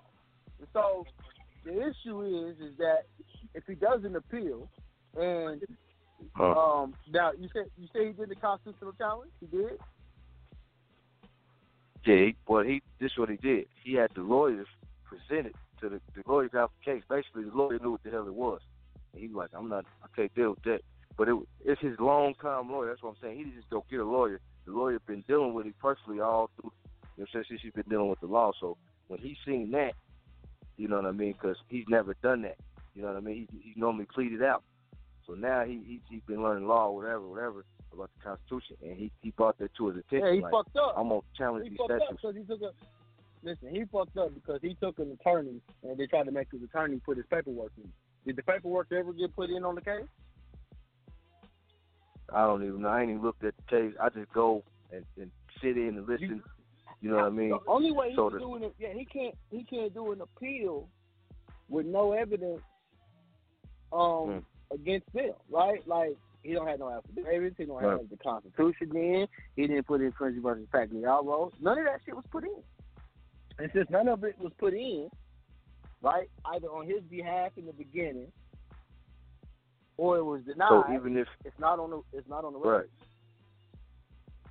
So even if he can prove that his counsel, of course he got due process violation. Yeah, he got due process violation. Right. Speedy trial provision and shit like that. Yeah. So is that basically? I'm looking at like on your that's the only way out. You know what I mean? They violated your due process because the attorneys didn't do it, and the public defender that you had, she didn't do it. Are you in Florida? Pushed through trial. No, I'm in Indianapolis. Yeah, Indianapolis. So yeah, and they really racist up there. So he didn't do it right from the beginning. He didn't do it right from the beginning. But I mean, if he does an appeal, he can see. Now, here's the thing about the appeal: if he's able to do an appeal, somebody needs to do an appeal for him. He can't do it. How he gonna do it? Right. Well, I told you, I'm gonna rock with him because shit, he's facing 70 years, bro. So 70 years, huh? I just been, hell yes. So I just told him, what was his charges? If all else fails, he said, have you started his appeal? No, I said, what were his charges? Oh shit, marijuana, heroin, pistol. He got 6 charges. He's just a regular Frank Lucas. They charge him habitual. So and he's an 106 grams. Too. Yeah. Well, he can always do GSA bonds. You can always try that for him. At this point in time, you pretty much his helping hand. So you got to help that brother out. And like I said, you would have to either do his appeal now or his GSA bond. Something has to be done on his behalf. On the 15th. Right. Yeah, even the writ of habeas corpus. You might even think about putting a writ of mandamus in on his behalf because the judge failed to do what they were supposed to do. But then here's the thing: right. He didn't put the shit on the record. He gave it to the attorney to put on the record. The attorney said, "I'm not doing this. Like my bar association card will bar me from doing this." Right. You know, that's like being a part of the So Bloods, man, and then doing some shit for the Crips. Right. That's what I. You know, the Bloods gonna look at you like, man, you ain't part of us no more. Yeah. That's what I was trying to tell. Like, bro, you got to get rid of them. They, you know. So he go for sentence in January. So after that, I should be getting an appeal rate because I told you got to do an appeal. They're not about to let you know they violate your due process and let you off on that shit. Yeah, I figured. He got to do an appeal right now. He got, bro. Okay. He got to do an appeal now. All right. I ain't talked to him this week, so I'm gonna let him know. Ain't no time to wait. Why you gonna wait? You gonna wait I'm talking about to do an appeal? No, I'm saying it's over then. That's what I'm calling, bro. That's what I'm calling. I'm trying to help out as best as I can, because I'm the only motherfucker that understand any of this, right. in the family, so, you know. So I would highly implore you to start looking at, number one, where there was violations in his case. Because if he doesn't appeal, he's going to have to do them now based on technicality, by some type of violation or something. He kind of fucked himself. Right. Yeah. I hate to say that, man. That's fucked. Nah, I mean, I'm looking at him like, bro, you got to get rid of these council, man. They not about to fucking, you know. That's what I was that's where the problem is. That's the problem right there, man. Even keeping public counsel, man, he should have fired their asses too, so he could defend himself. Yeah. Right. Yeah. Okay. So when he went to, did he have a jury trial? Did he have a trial by jury? Yeah. Yeah, but he wasn't in that motherfucker. He told him take him back. Like, I ain't participating in this. He said y'all ain't, y'all ain't did right what y'all supposed to do. The jury found him guilty. On all counts, yeah. Yeah. I bet they did. That's not a jury yet. Well, that is a jury in his case. He's a U.S. citizen. Yeah. Tough, yeah, man. They found him guilty. Yeah, so I ain't talked to him in about a couple of weeks, so I'll probably talk to him today or to his baby moms, and I'll let her know. But yeah. All right, man. But I'll probably be talking to you anyway on the private side, bro, because I'm probably need to keep me posted, man. Shit, so. Yeah, I keep got me posted, you, bro. man. Appreciate that's, you know, it's one. Yeah, no doubt. This is one of them things, man. You know, it's a lesson for people to learn from, man, because you have to do shit right from the beginning. Sometimes you can't go back and fix it. Or it's very hard to go back and fix it. So now, if he gets locked up, tell you like this: if he does end up getting locked, well, he's already locked up. So if he ends up going to a state or a federal prison, it's gonna be on you now to do the GSA bonds for him. Okay. All right. Like I said, I told him, man, I'm gonna deal with him to the end, bro, because I already know what he's trying to do. You know what I mean? So it's all good. But I'll definitely be in touch with you, bro. I appreciate you. Okay, no doubt. Peace to the God. All right, peace. All right. All right, let's go to 702. Oh. Hold on. There we go. 702-357. Joey, what's good, man? Jason out here in Vegas. What's up, Jason? What's going on? You hear me? I always get you and this nigga Will. Not too much, much, man. Get you and Will confused. What's going on? Ain't nothing, man. Just shouting out, listening in, man. Great information. Crazy you talking about a case here in Vegas. How's your little baby girl, man? Oh, man, she's doing good, man. She just turned 4 months. Time flying, man. I'm like, wow. That's good, man. You hear me? That's good. Yeah, I can hear you, man. I can hear you. That's good, okay. man. That's great. Yeah, I'm just shouting out, man. I ain't want nothing, man. Thanks, all man. Good, bro. Good to hear from you. Yeah, I ain't want.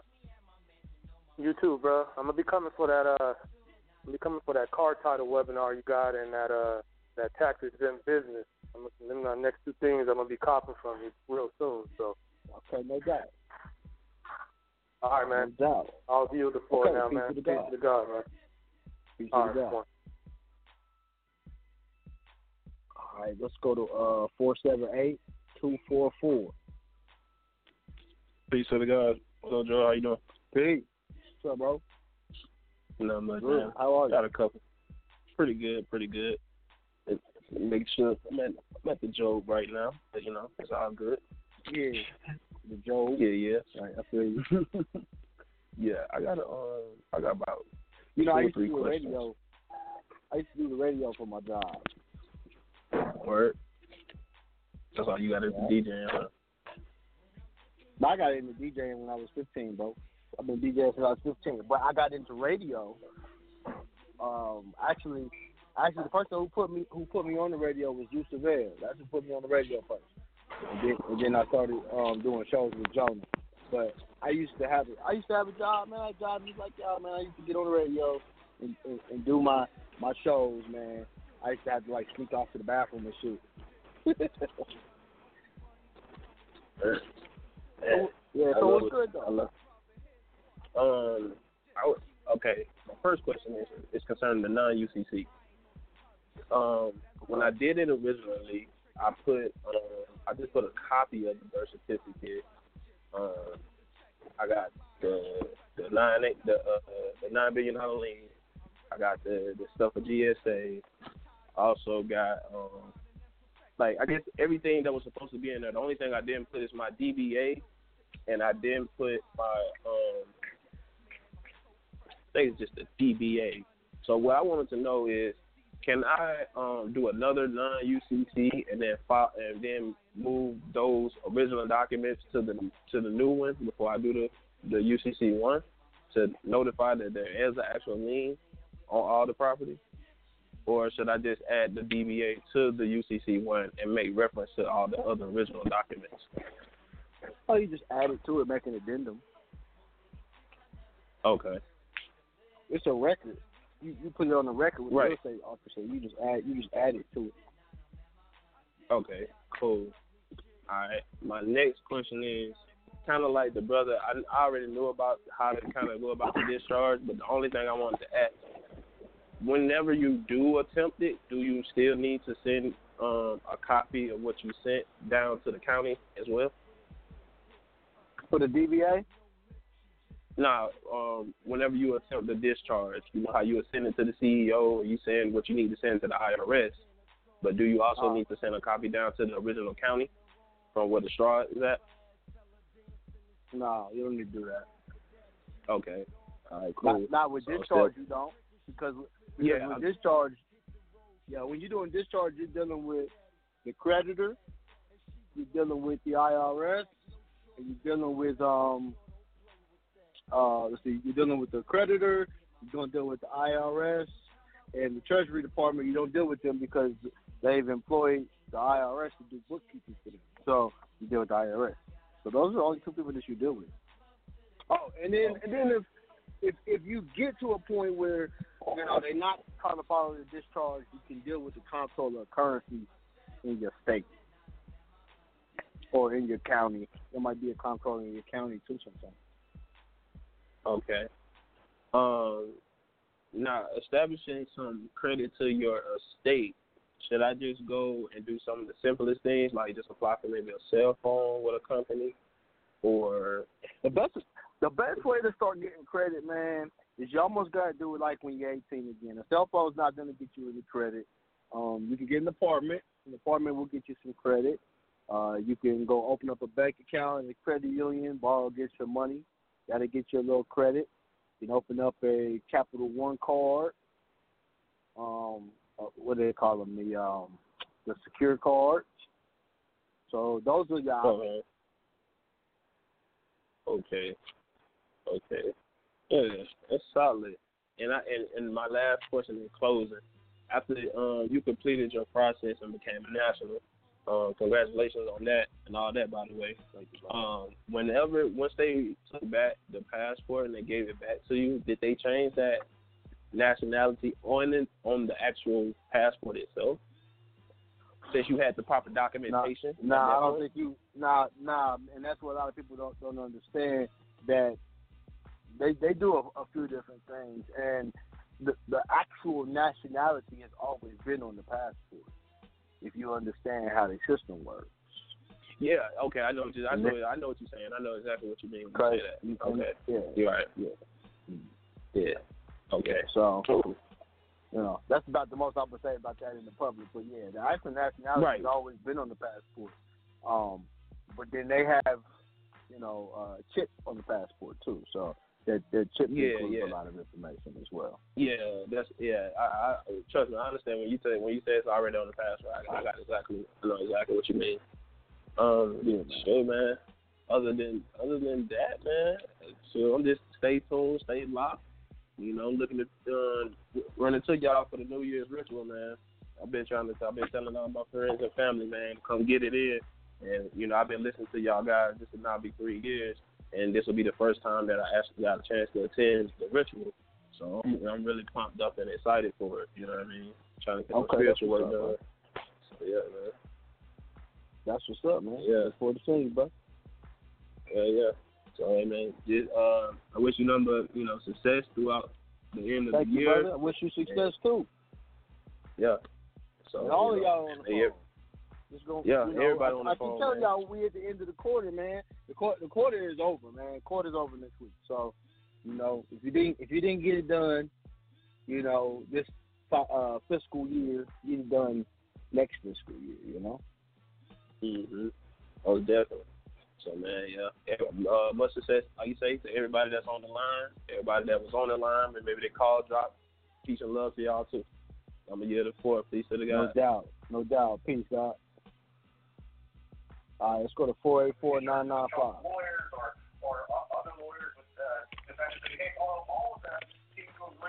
484.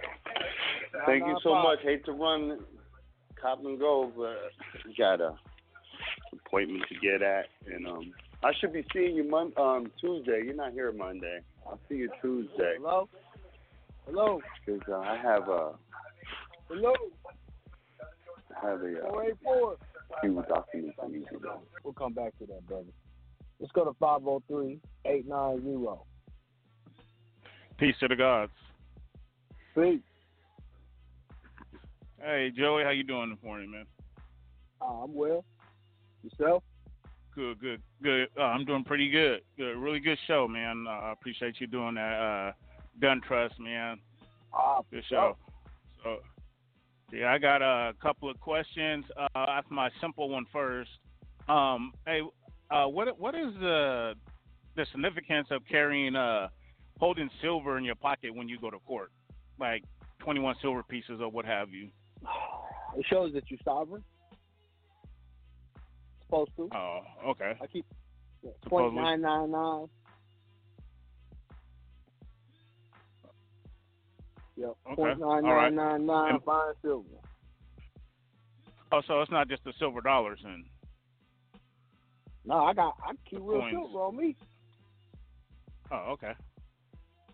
Yeah, I got one in my wallet. Matter of fact, I got another one that somebody gave me at a seminar recently too. So yeah, that real silver is the stuff. So you only need just one piece. That's enough, or not, it don't have to be like 3, 7, or 21. That's significant. I think it's like an ounce or something like that. Oh, okay. All right. And my other question is, I was just listening to one of your other shows. You were doing a constitutional challenge show not too long ago, and I was a little confused on the information you was given. You guys were saying when you put in a constitutional challenge, and then I'm talking about one for a traffic case that I'm doing. Now you say that they can rule on the traffic case even though the constitutional challenge has been put in. Is that correct? No, what it says is, see, that's the funny thing, right? Because if you read the rule says they can proceed with their proceedings, but they can't put in a final judgment.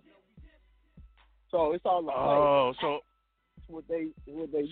So sometimes, go ahead.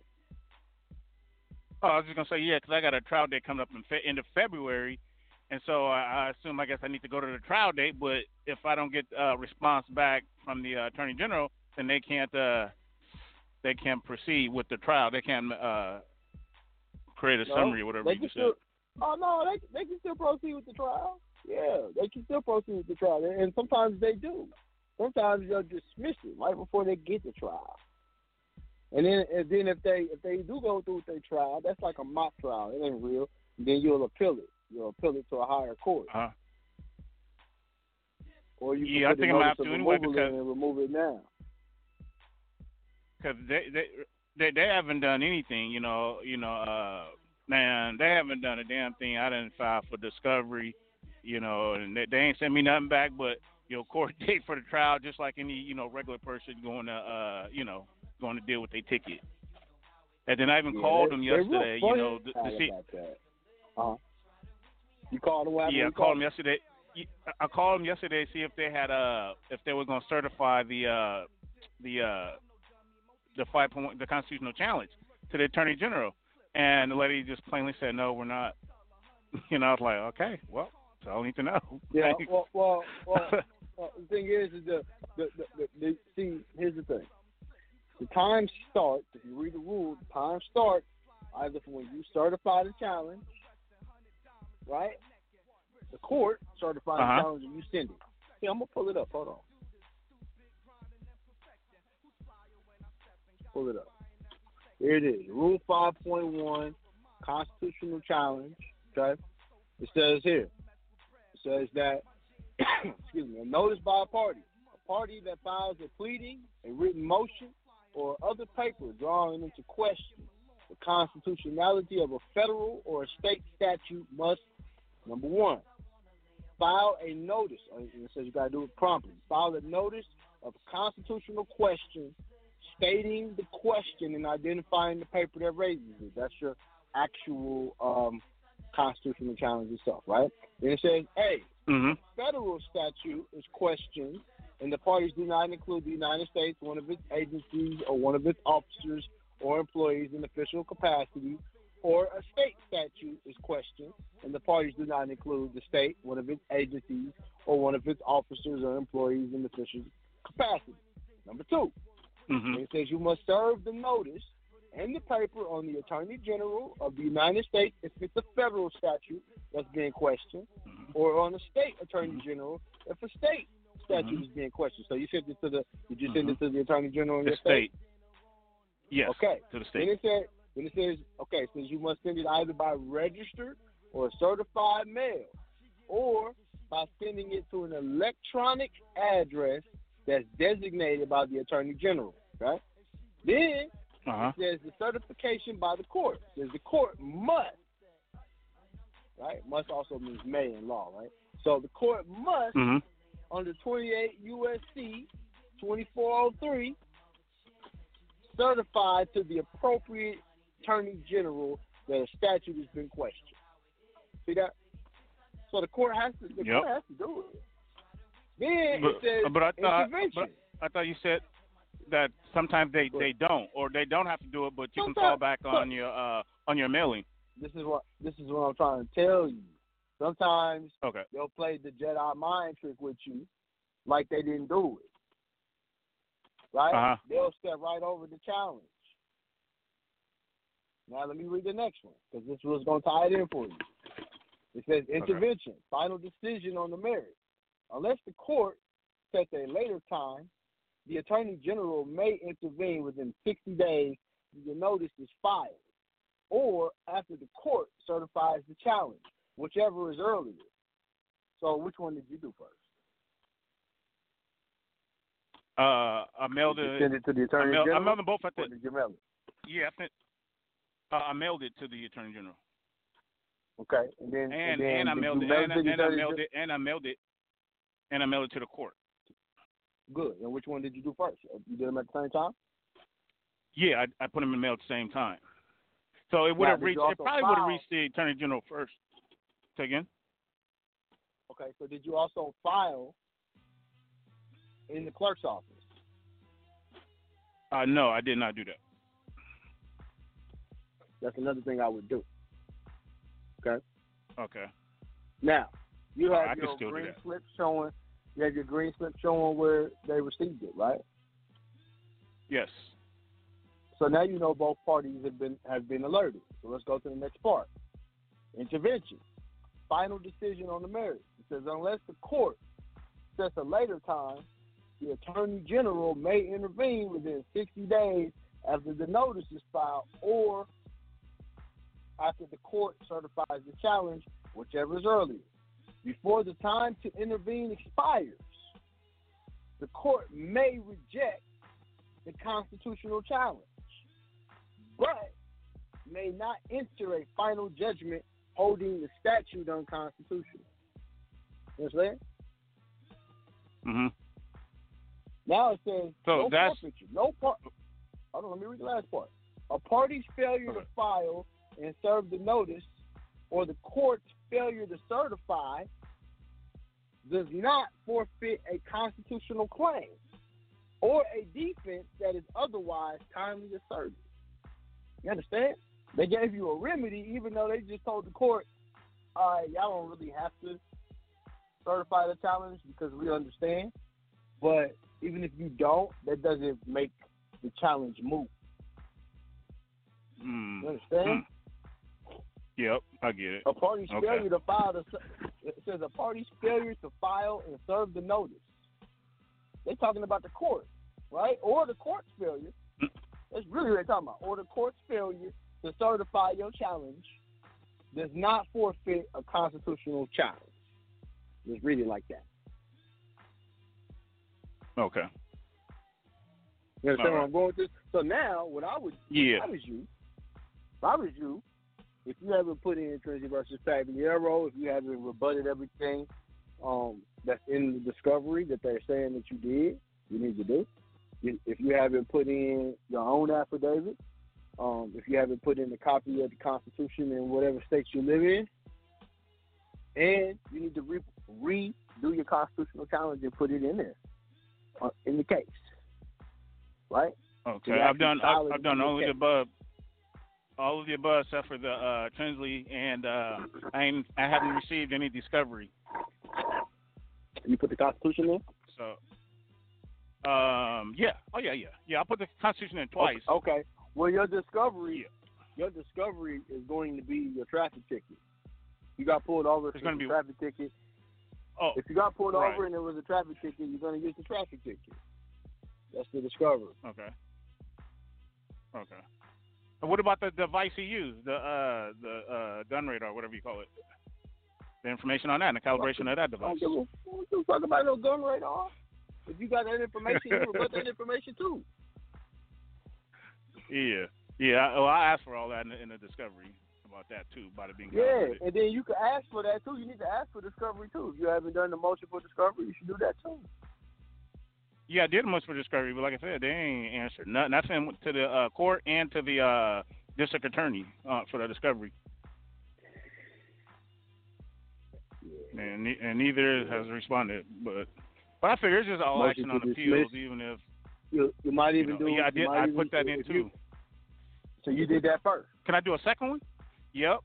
No. Yep. First I did with no contract. First I did with no contract, and then I think it was motion to dismiss second, if not third. I can't remember. Yeah, you need to move it, brother. Yeah, you need to just move the case, man. Case like that. Okay. You need to file the rest of the stuff I'm telling you to file, and you need to move the case. Case needs to be moved. Move to Superior Court? Case. Yeah, because it's a traffic case, man. Shit like that, they dismiss. Supreme Court. Traffic case. Yeah, you think so? Like I said, yeah, man, y'all be going hard for these traffic cases. Listen, it's a traffic case. Yeah, it's good. For me, it's good practice though. You know what I'm saying? For other remedies. Of course. So that's why I'm going in. It's not that big of a deal. It's only $270, and I'm putting in more time and effort, and I think with everything, I know, that's why, then it's worth. But I need to practice though. So yeah. But I understand what you're saying. But I mean, still, and even in that event though, put the rest of the stuff in. You know what I'm saying, on the record like that. Make sure you actually file it with the clerk, get a stamped copy that it's been filed with the clerk, and then you can remove the case. Okay. All right. And I got one last question for you. Can I get a certified copy of Tinsley from you? Yes. Okay. Y'all right. can get. Is that on your website? Yeah. I don't think I might have taken it down. I'll put it back up. Because me and Jonah had a conversation about that recently. Y'all can pretty much start getting most of all of those documents from Make More Commerce for congressional records. We'll have to switch some things over. So Yes, you can get that. Okay. Okay. All right. So you put it on your site today or tomorrow? I'll grab that from you. Okay, no doubt. Peace to the God. Okay. Thanks a lot. Peace to the God. No doubt, bro. All right. Where we at? We at 57 after. We'll take a few more calls. 510-593. Peace to the God. Peace to the God. Man, I had a question.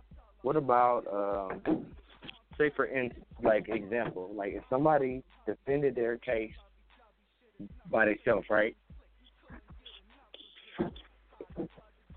Hello? I'm here. I'm with you. I'm following you. So if somebody defended their case by themselves and then say they lost and they got locked up, and due to like the time constraints, they had to have a public defender to be allowed to file their appeal, right? Hello? Yeah, I'm here, brother. I know you official. Yeah. How would someone go about filing paperwork in the proper, basically like moving the jurisdiction or filing paperwork in the proper court? Because, like, for instance, with the lawyers, the appeal goes to the Superior Court of Appeals. It's like a lower court, like the municipal appeal court. You get what I'm saying? I understand what you're saying. Are you asking me essentially how you move a case from to the proper one court to another? Yeah. The proper venue? Well, first of all, you need to know what court you're moving it to. Sometimes the Superior Court. Superior Court might be the highest court in your state. No, it's the Supreme Court. It might be Supreme Court. It depends on which court you're going to. But I would encourage you to look at your constitution in your state, and then you would know better.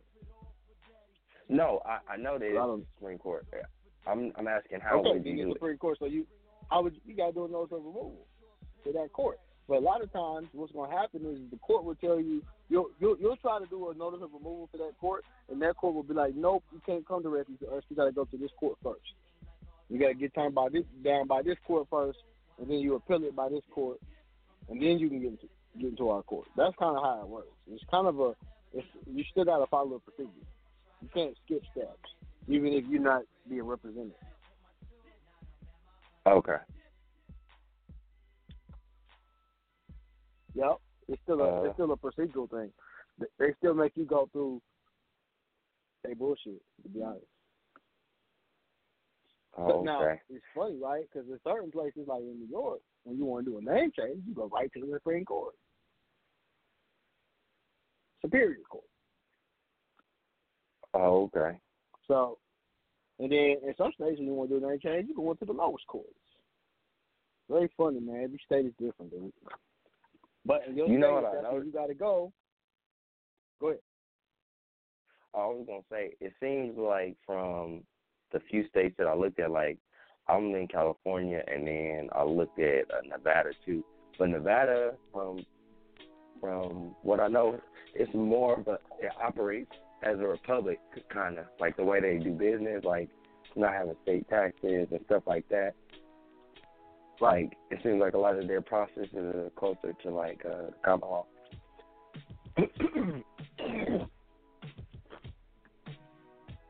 You all right over there, bro? Nah, I'm a little sick, but I'm cool. That was my only question.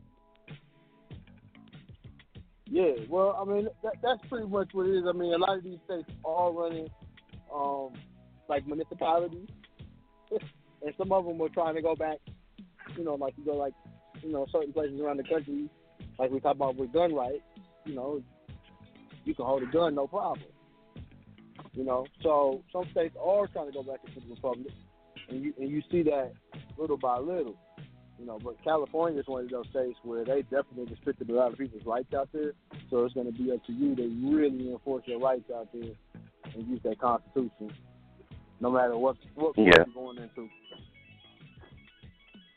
Yeah. Because even if you're in the wrong court, you got to carry you to the right court. just using that. Okay. Well, I appreciate it.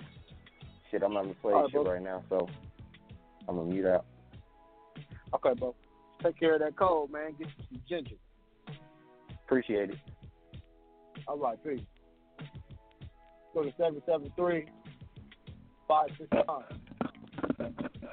Hello. Peace to the God. Well, how you doing? Peace to the God. All right, you, Joey. Great. Yeah, I'm sitting back listening to the show. But I have one little small question. Okay, I got one little big answer for you, then. Oh, you have said it before, and I've been trying to find your other video. But the spiritual names doing business as the Liggins. Yes. Doing. You had different ones you did. Do you mind repeating that? You could do spiritual name, doing business as the elite. You could do your estate, doing business as your illegals. You can do your, let's see which one did I not do. Business name, spiritual name, business as illegals, estate as illegals. And you can do another. I always do one for business purposes, of course. There's another one I'm not. It's on top of the tip of my tongue. I can't think of it right now. Okay, business name, doing business as what? Yeah, you can always do one for your trust too. So your trust will. So you have a DBA for your trust, doing business as whatever business you're doing in the public, right? Even if it's an LLC or if it's unincorporated. And then when we talk about your personal stuff, like personal DBAs, you'll have your last, comma, first name, middle name, doing business as your first, middle, last. You can have your spiritual name doing right, and you have your spiritual name doing business as your first, middle, last. And then you have your spiritual name doing business as your straw man. Straw man too. You got them? Those are the three. So all right, I got that. Yeah. Okay, I got that. I'll repeat this video. I know this one. Now, and one more question. I don't know if I should ask, but I got this. I'm playing with the court. Oh, I forgot to tell y'all. I won my red light ticket. Using y'all stuff. Yes, they didn't show up to court because I put everything in the court case. Yes, the city did not show up, so there you go, because I put the stuff in the court case, doing business as in the Constitution and motion to be heard and Grizzly versus Treasury. Yeah. And I did all that, and they didn't show up. So there you go. Thanks to y'all. Good job. You did it right. No doubt. That's what's up. Yeah. But one little small thing now. I'm practicing. I'm learning. My married name. Now they sending me all this stuff in my old married name, and I ain't used that name in 20 years. Mm-hmm. And now Who's sending you stuff in that name? Huh? Who's sending you stuff in that name? Are we talking about like debt collector? What are we talking about? Yeah, debt collector from some food stamps, $97 from 1999. What you do is just a third party letter and challenge you. Okay, I'm gonna do it. I'm gonna try it. I'm gonna play around with it. But that's how I had doing it. Yeah. Make sure you send the letter. Make sure you send the letter 3 times. Okay, that's what I'm gonna do. Yeah, send it 3 times. 3 times. Your administrative process done. Yeah, I'm just doing the practice, building up on how to handle stuff in court. Yeah, well, congratulations on your win. I appreciate the testimony. Yes, thank you, guys. Thank you. And I'm going to move on so I can keep listening and learning. Okay. All right. I'm gonna say peace. Thank you. Peace to God.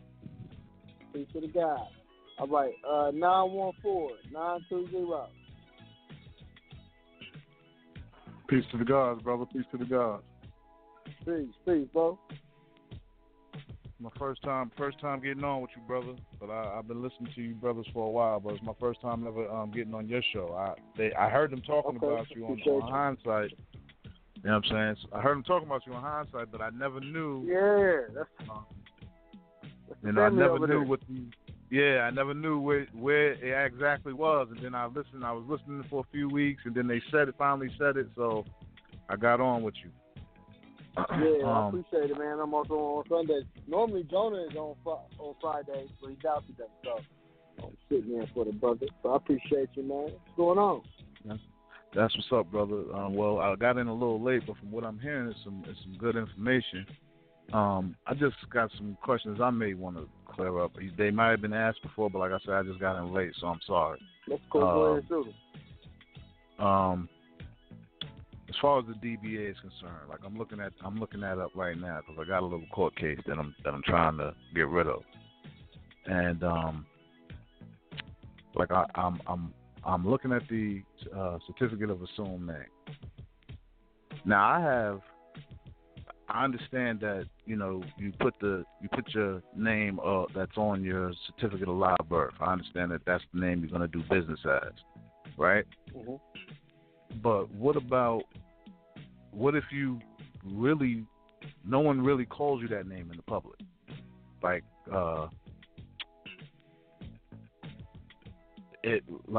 they don't have, like, say my name was John Henry Doe Jr., they don't have the Henry or the Junior. They just have the John Doe. Do I do a DBA for those as well? I always like to do a DBA for whatever variations of names that you may have or use in the public. Right. That's what I thought, but I just wanted to hear somebody say that. Yeah, and I'm going to tell you something else, because when you're doing these processes, what it's important to understand is that a lot of times the government will go back and check to see if you've actually done any of this shit. Right. So it's good to have that done anyway. I just say cover yourself. Right. So just for my clarification, when I do this DBA and they ask for where the person is doing the business out of, that's the county you were born, correct? Yes. Now, here's the thing. You can live in a different county. And if you live in a different county, you want to do it in that county. But you can do DBAs in multiple counties, bro. Okay, so if I was born in one county, but I want to do, I can do it in the county I was born, and I can do it in the county where I currently inhabit right now. Reside, yeah. Yep. Where I currently reside at. Yep, that's right. Oh, okay. That's good to know. Okay. Now, see, okay, the thing about a DBA, and the thing about that you got to remember with a DBA is, like, let's say you set up a trust. So if you set up a trust, right, your foreign spiritual trust, and then you want to go and create a business that operates trust, you need to have a DBA for that trust doing business as, right, whatever particular entity you're going to be doing business as in the public. So it works the same way when I'm you're glad. doing your personal trust. Right. See, I'm glad you touched on that, because that probably was my next question. Like, I got a 98 number, right, and it's in my Illegus. It has my Illegus name as the trust name.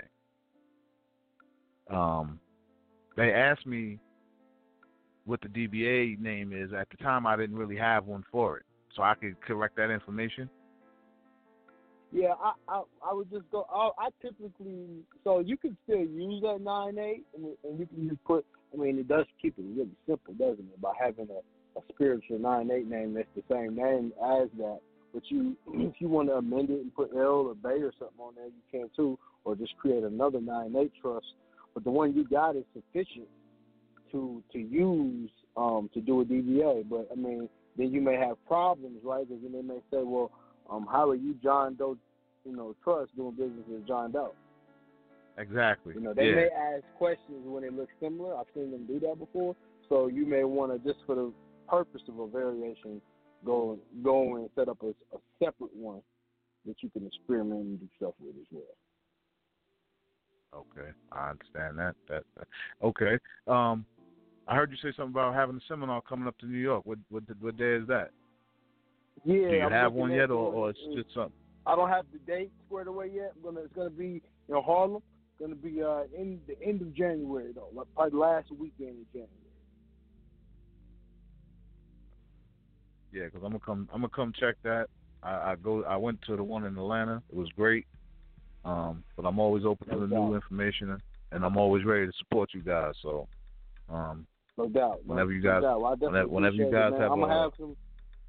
I have a flyer out probably, man. The first week, probably next week, I'll have a flyer out. Be honest with you. Okay. And your what's your website again? Yeah, MakeMoreCommerce.com. And it's MOOR. Make More Commerce, right? Right. Make More Commerce. Right. That's yeah. Make More Commerce. More Commerce. Brother, I appreciate you, man. I appreciate you answering my questions, man. I'll definitely be a regular listener from now on, man. I appreciate y'all, man. Appreciate you tuning in. Thank you, God. And I'm trying to come out there and see y'all for that money ritual as well. So I'll try to be out there in Atlanta with y'all. Yeah, make you come on out. For sure, man. Trying to come out there, check y'all out. But I appreciate y'all, man. Thank you. All right, peace to the God. Thanks. Have a safe trip, bro, if you're traveling. All right, peace. Thank you, brother. No doubt. Yeah, that go for a lot of y'all, man. If y'all traveling, be safe, man, because there's going to be a lot of people on the roads, man. And we had a seminar a couple of years ago, man. We had a listener. She didn't make it, unfortunately, but, y'all make sure that y'all travel safe, man, because that's real important, man, especially during these times. All right? 619-655. Peace to the God. Joy was good. Peace, bro. Yeah, it's Corey L. I had a question. I'm chilling, man. I'm trying to pull the form. I was looking at the Form D on the SEC. I was wondering what that's for. The United States Securities and Exchange Commission, Form D. You want to get into that? Okay. So for entertainment purposes, we'll talk about that. Securities and Exchange Commission is SEC, and talk about regulation and deregulation. D deals with securities, unregistered securities, which means that you can raise securities for unlimited amount. That's what it is. Oh, okay. Mm-hmm. All right. Word. Well, you answered my question, man. One question I really had. I have all right. I appreciate that, but something just came to mind. I have a student of mine. He was in the military. He had like a star card or something like that. Well, they're saying he owes like $3,000 on it. Could I just use the third party on it? Is it still open? Yeah. He's still using it. He's still using the account. Oh no, he ain't using it. It's a wrap, pretty much. Oh yeah, it's a third party level then. All right. Word, man. I appreciate it, brother. Thank you. Yeah, no doubt. Peace to the God. Peace to the God, brother. Thank you. Yeah, I know that nigga asked me $1 million question, right? But we're going to keep it moving. 478-244. Yo, Joey, I'm glad you buzzed me again because, man, I forgot one of the questions I wanted to ask. Can you hear me? Yeah, go ahead, nigga. All right, cool. So, in the midst of me contracting with the CEO, I wanted to know if I'm doing that on an auto loan, could I rescind the signature on that initial contract? Yeah, you can. What I was. You can just be careful about them trying to come pick your shit up. Be careful with them auto loans. True. They funny style. They try to come pick your cars up and stuff. For auto loans, best thing to do with them is get court satisfaction, and then get them in a situation where you can take them to court. Okay. Cause see what the reason I asked that question was because I was listening. I was in the archive about 3 years ago, and I was listening to it today before I called in, and y'all was talking about contract law, you and Jonah, and so what I was getting from it was if I rescind the signature pending that the CEO produced the original ledger or the accountant stating that or showing that I owed. And if he couldn't prove that, then there was, I would stipulate a rescission of signature if he couldn't provide me with that, documentation, which I know he won't be able to. Yeah, but you then can do I guess that. Like I said, of course you can do that. But I'm gonna keep going back to what I said. They may try to come pick up the shit. Right. And you have to be careful about that. If you're gonna try that, go get the car discharge title webinar that I did. Where I show you how to get the title. I show you on an SUV that we did it on. Where we actually got the title free and clear. Okay. That way, I'll break it down for you. Okay. Well, yeah, I'll do that then. Well, I appreciate that then, Joey. Okay, no doubt. All right. Mm-hmm. All right, peace. Let me go. I went to 619-655. Did I go to you? Yeah, you already have him, bro. Oh, yeah, you asked $1 million question. All right, I'm going to keep it moving. Yeah. All right, 214-429. Oh, peace to the guys, Joy. Oh, you took your last caller. Peace to the guys. What's happening? Hey, peace to the guys, fam. What's going on, bro? I don't know.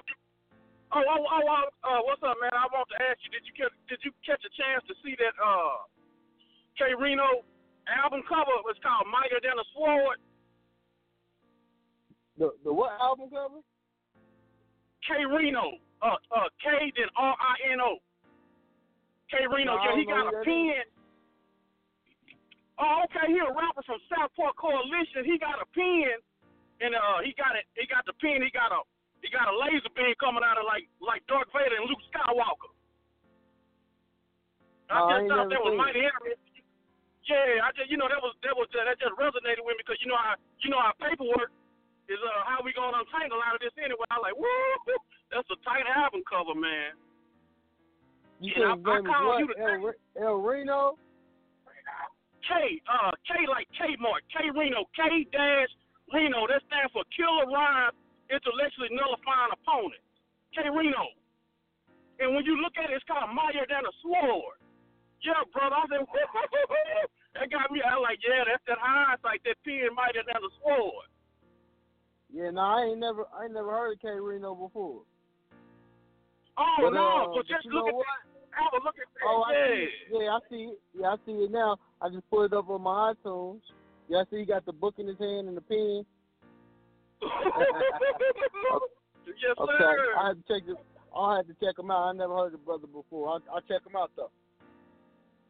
Great show, man. Great show, family. Appreciate you. No doubt, brother. Appreciate you.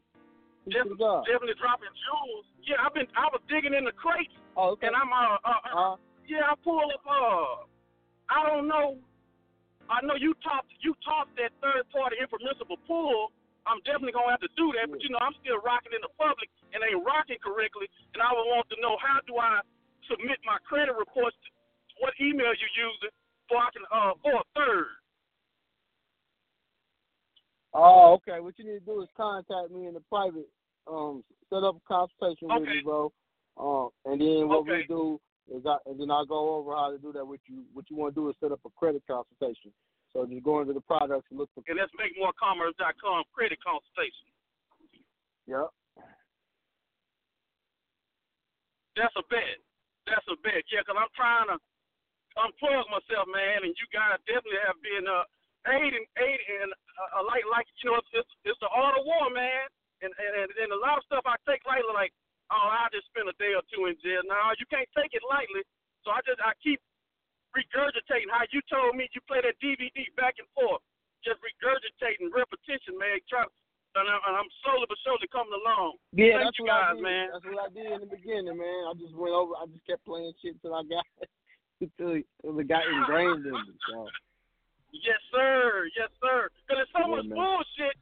There's so much bullshit that you gotta, you know what I'm saying? What they call it, whitewash, blacked out by whitewash. Dr. Suzar. Yeah. Yeah, yeah. So yes, sir. Yes, sir. I love you, man. No homo, bro. And I know you like you said you're gonna make your way back around. I love you too, bro. It's all good. I know you're gonna make your way back around to Texas. Yeah, I might have to set that up myself. You know what I'm saying? I know y'all been out here. I wish I would plug with them people y'all rocking with. Yeah, I'm gonna try to make my way back to Texas, man. I was disappointed with Texas, man. I only had 5 niggas come to my seminar in Texas, man. I don't know, man. Texas got some pretty women down there, though. But other than that, nigga, I was disappointed. Yes, sir. Yes, sir. Yeah, already, family. Good, I appreciate you going to the overtime. I sure was scared.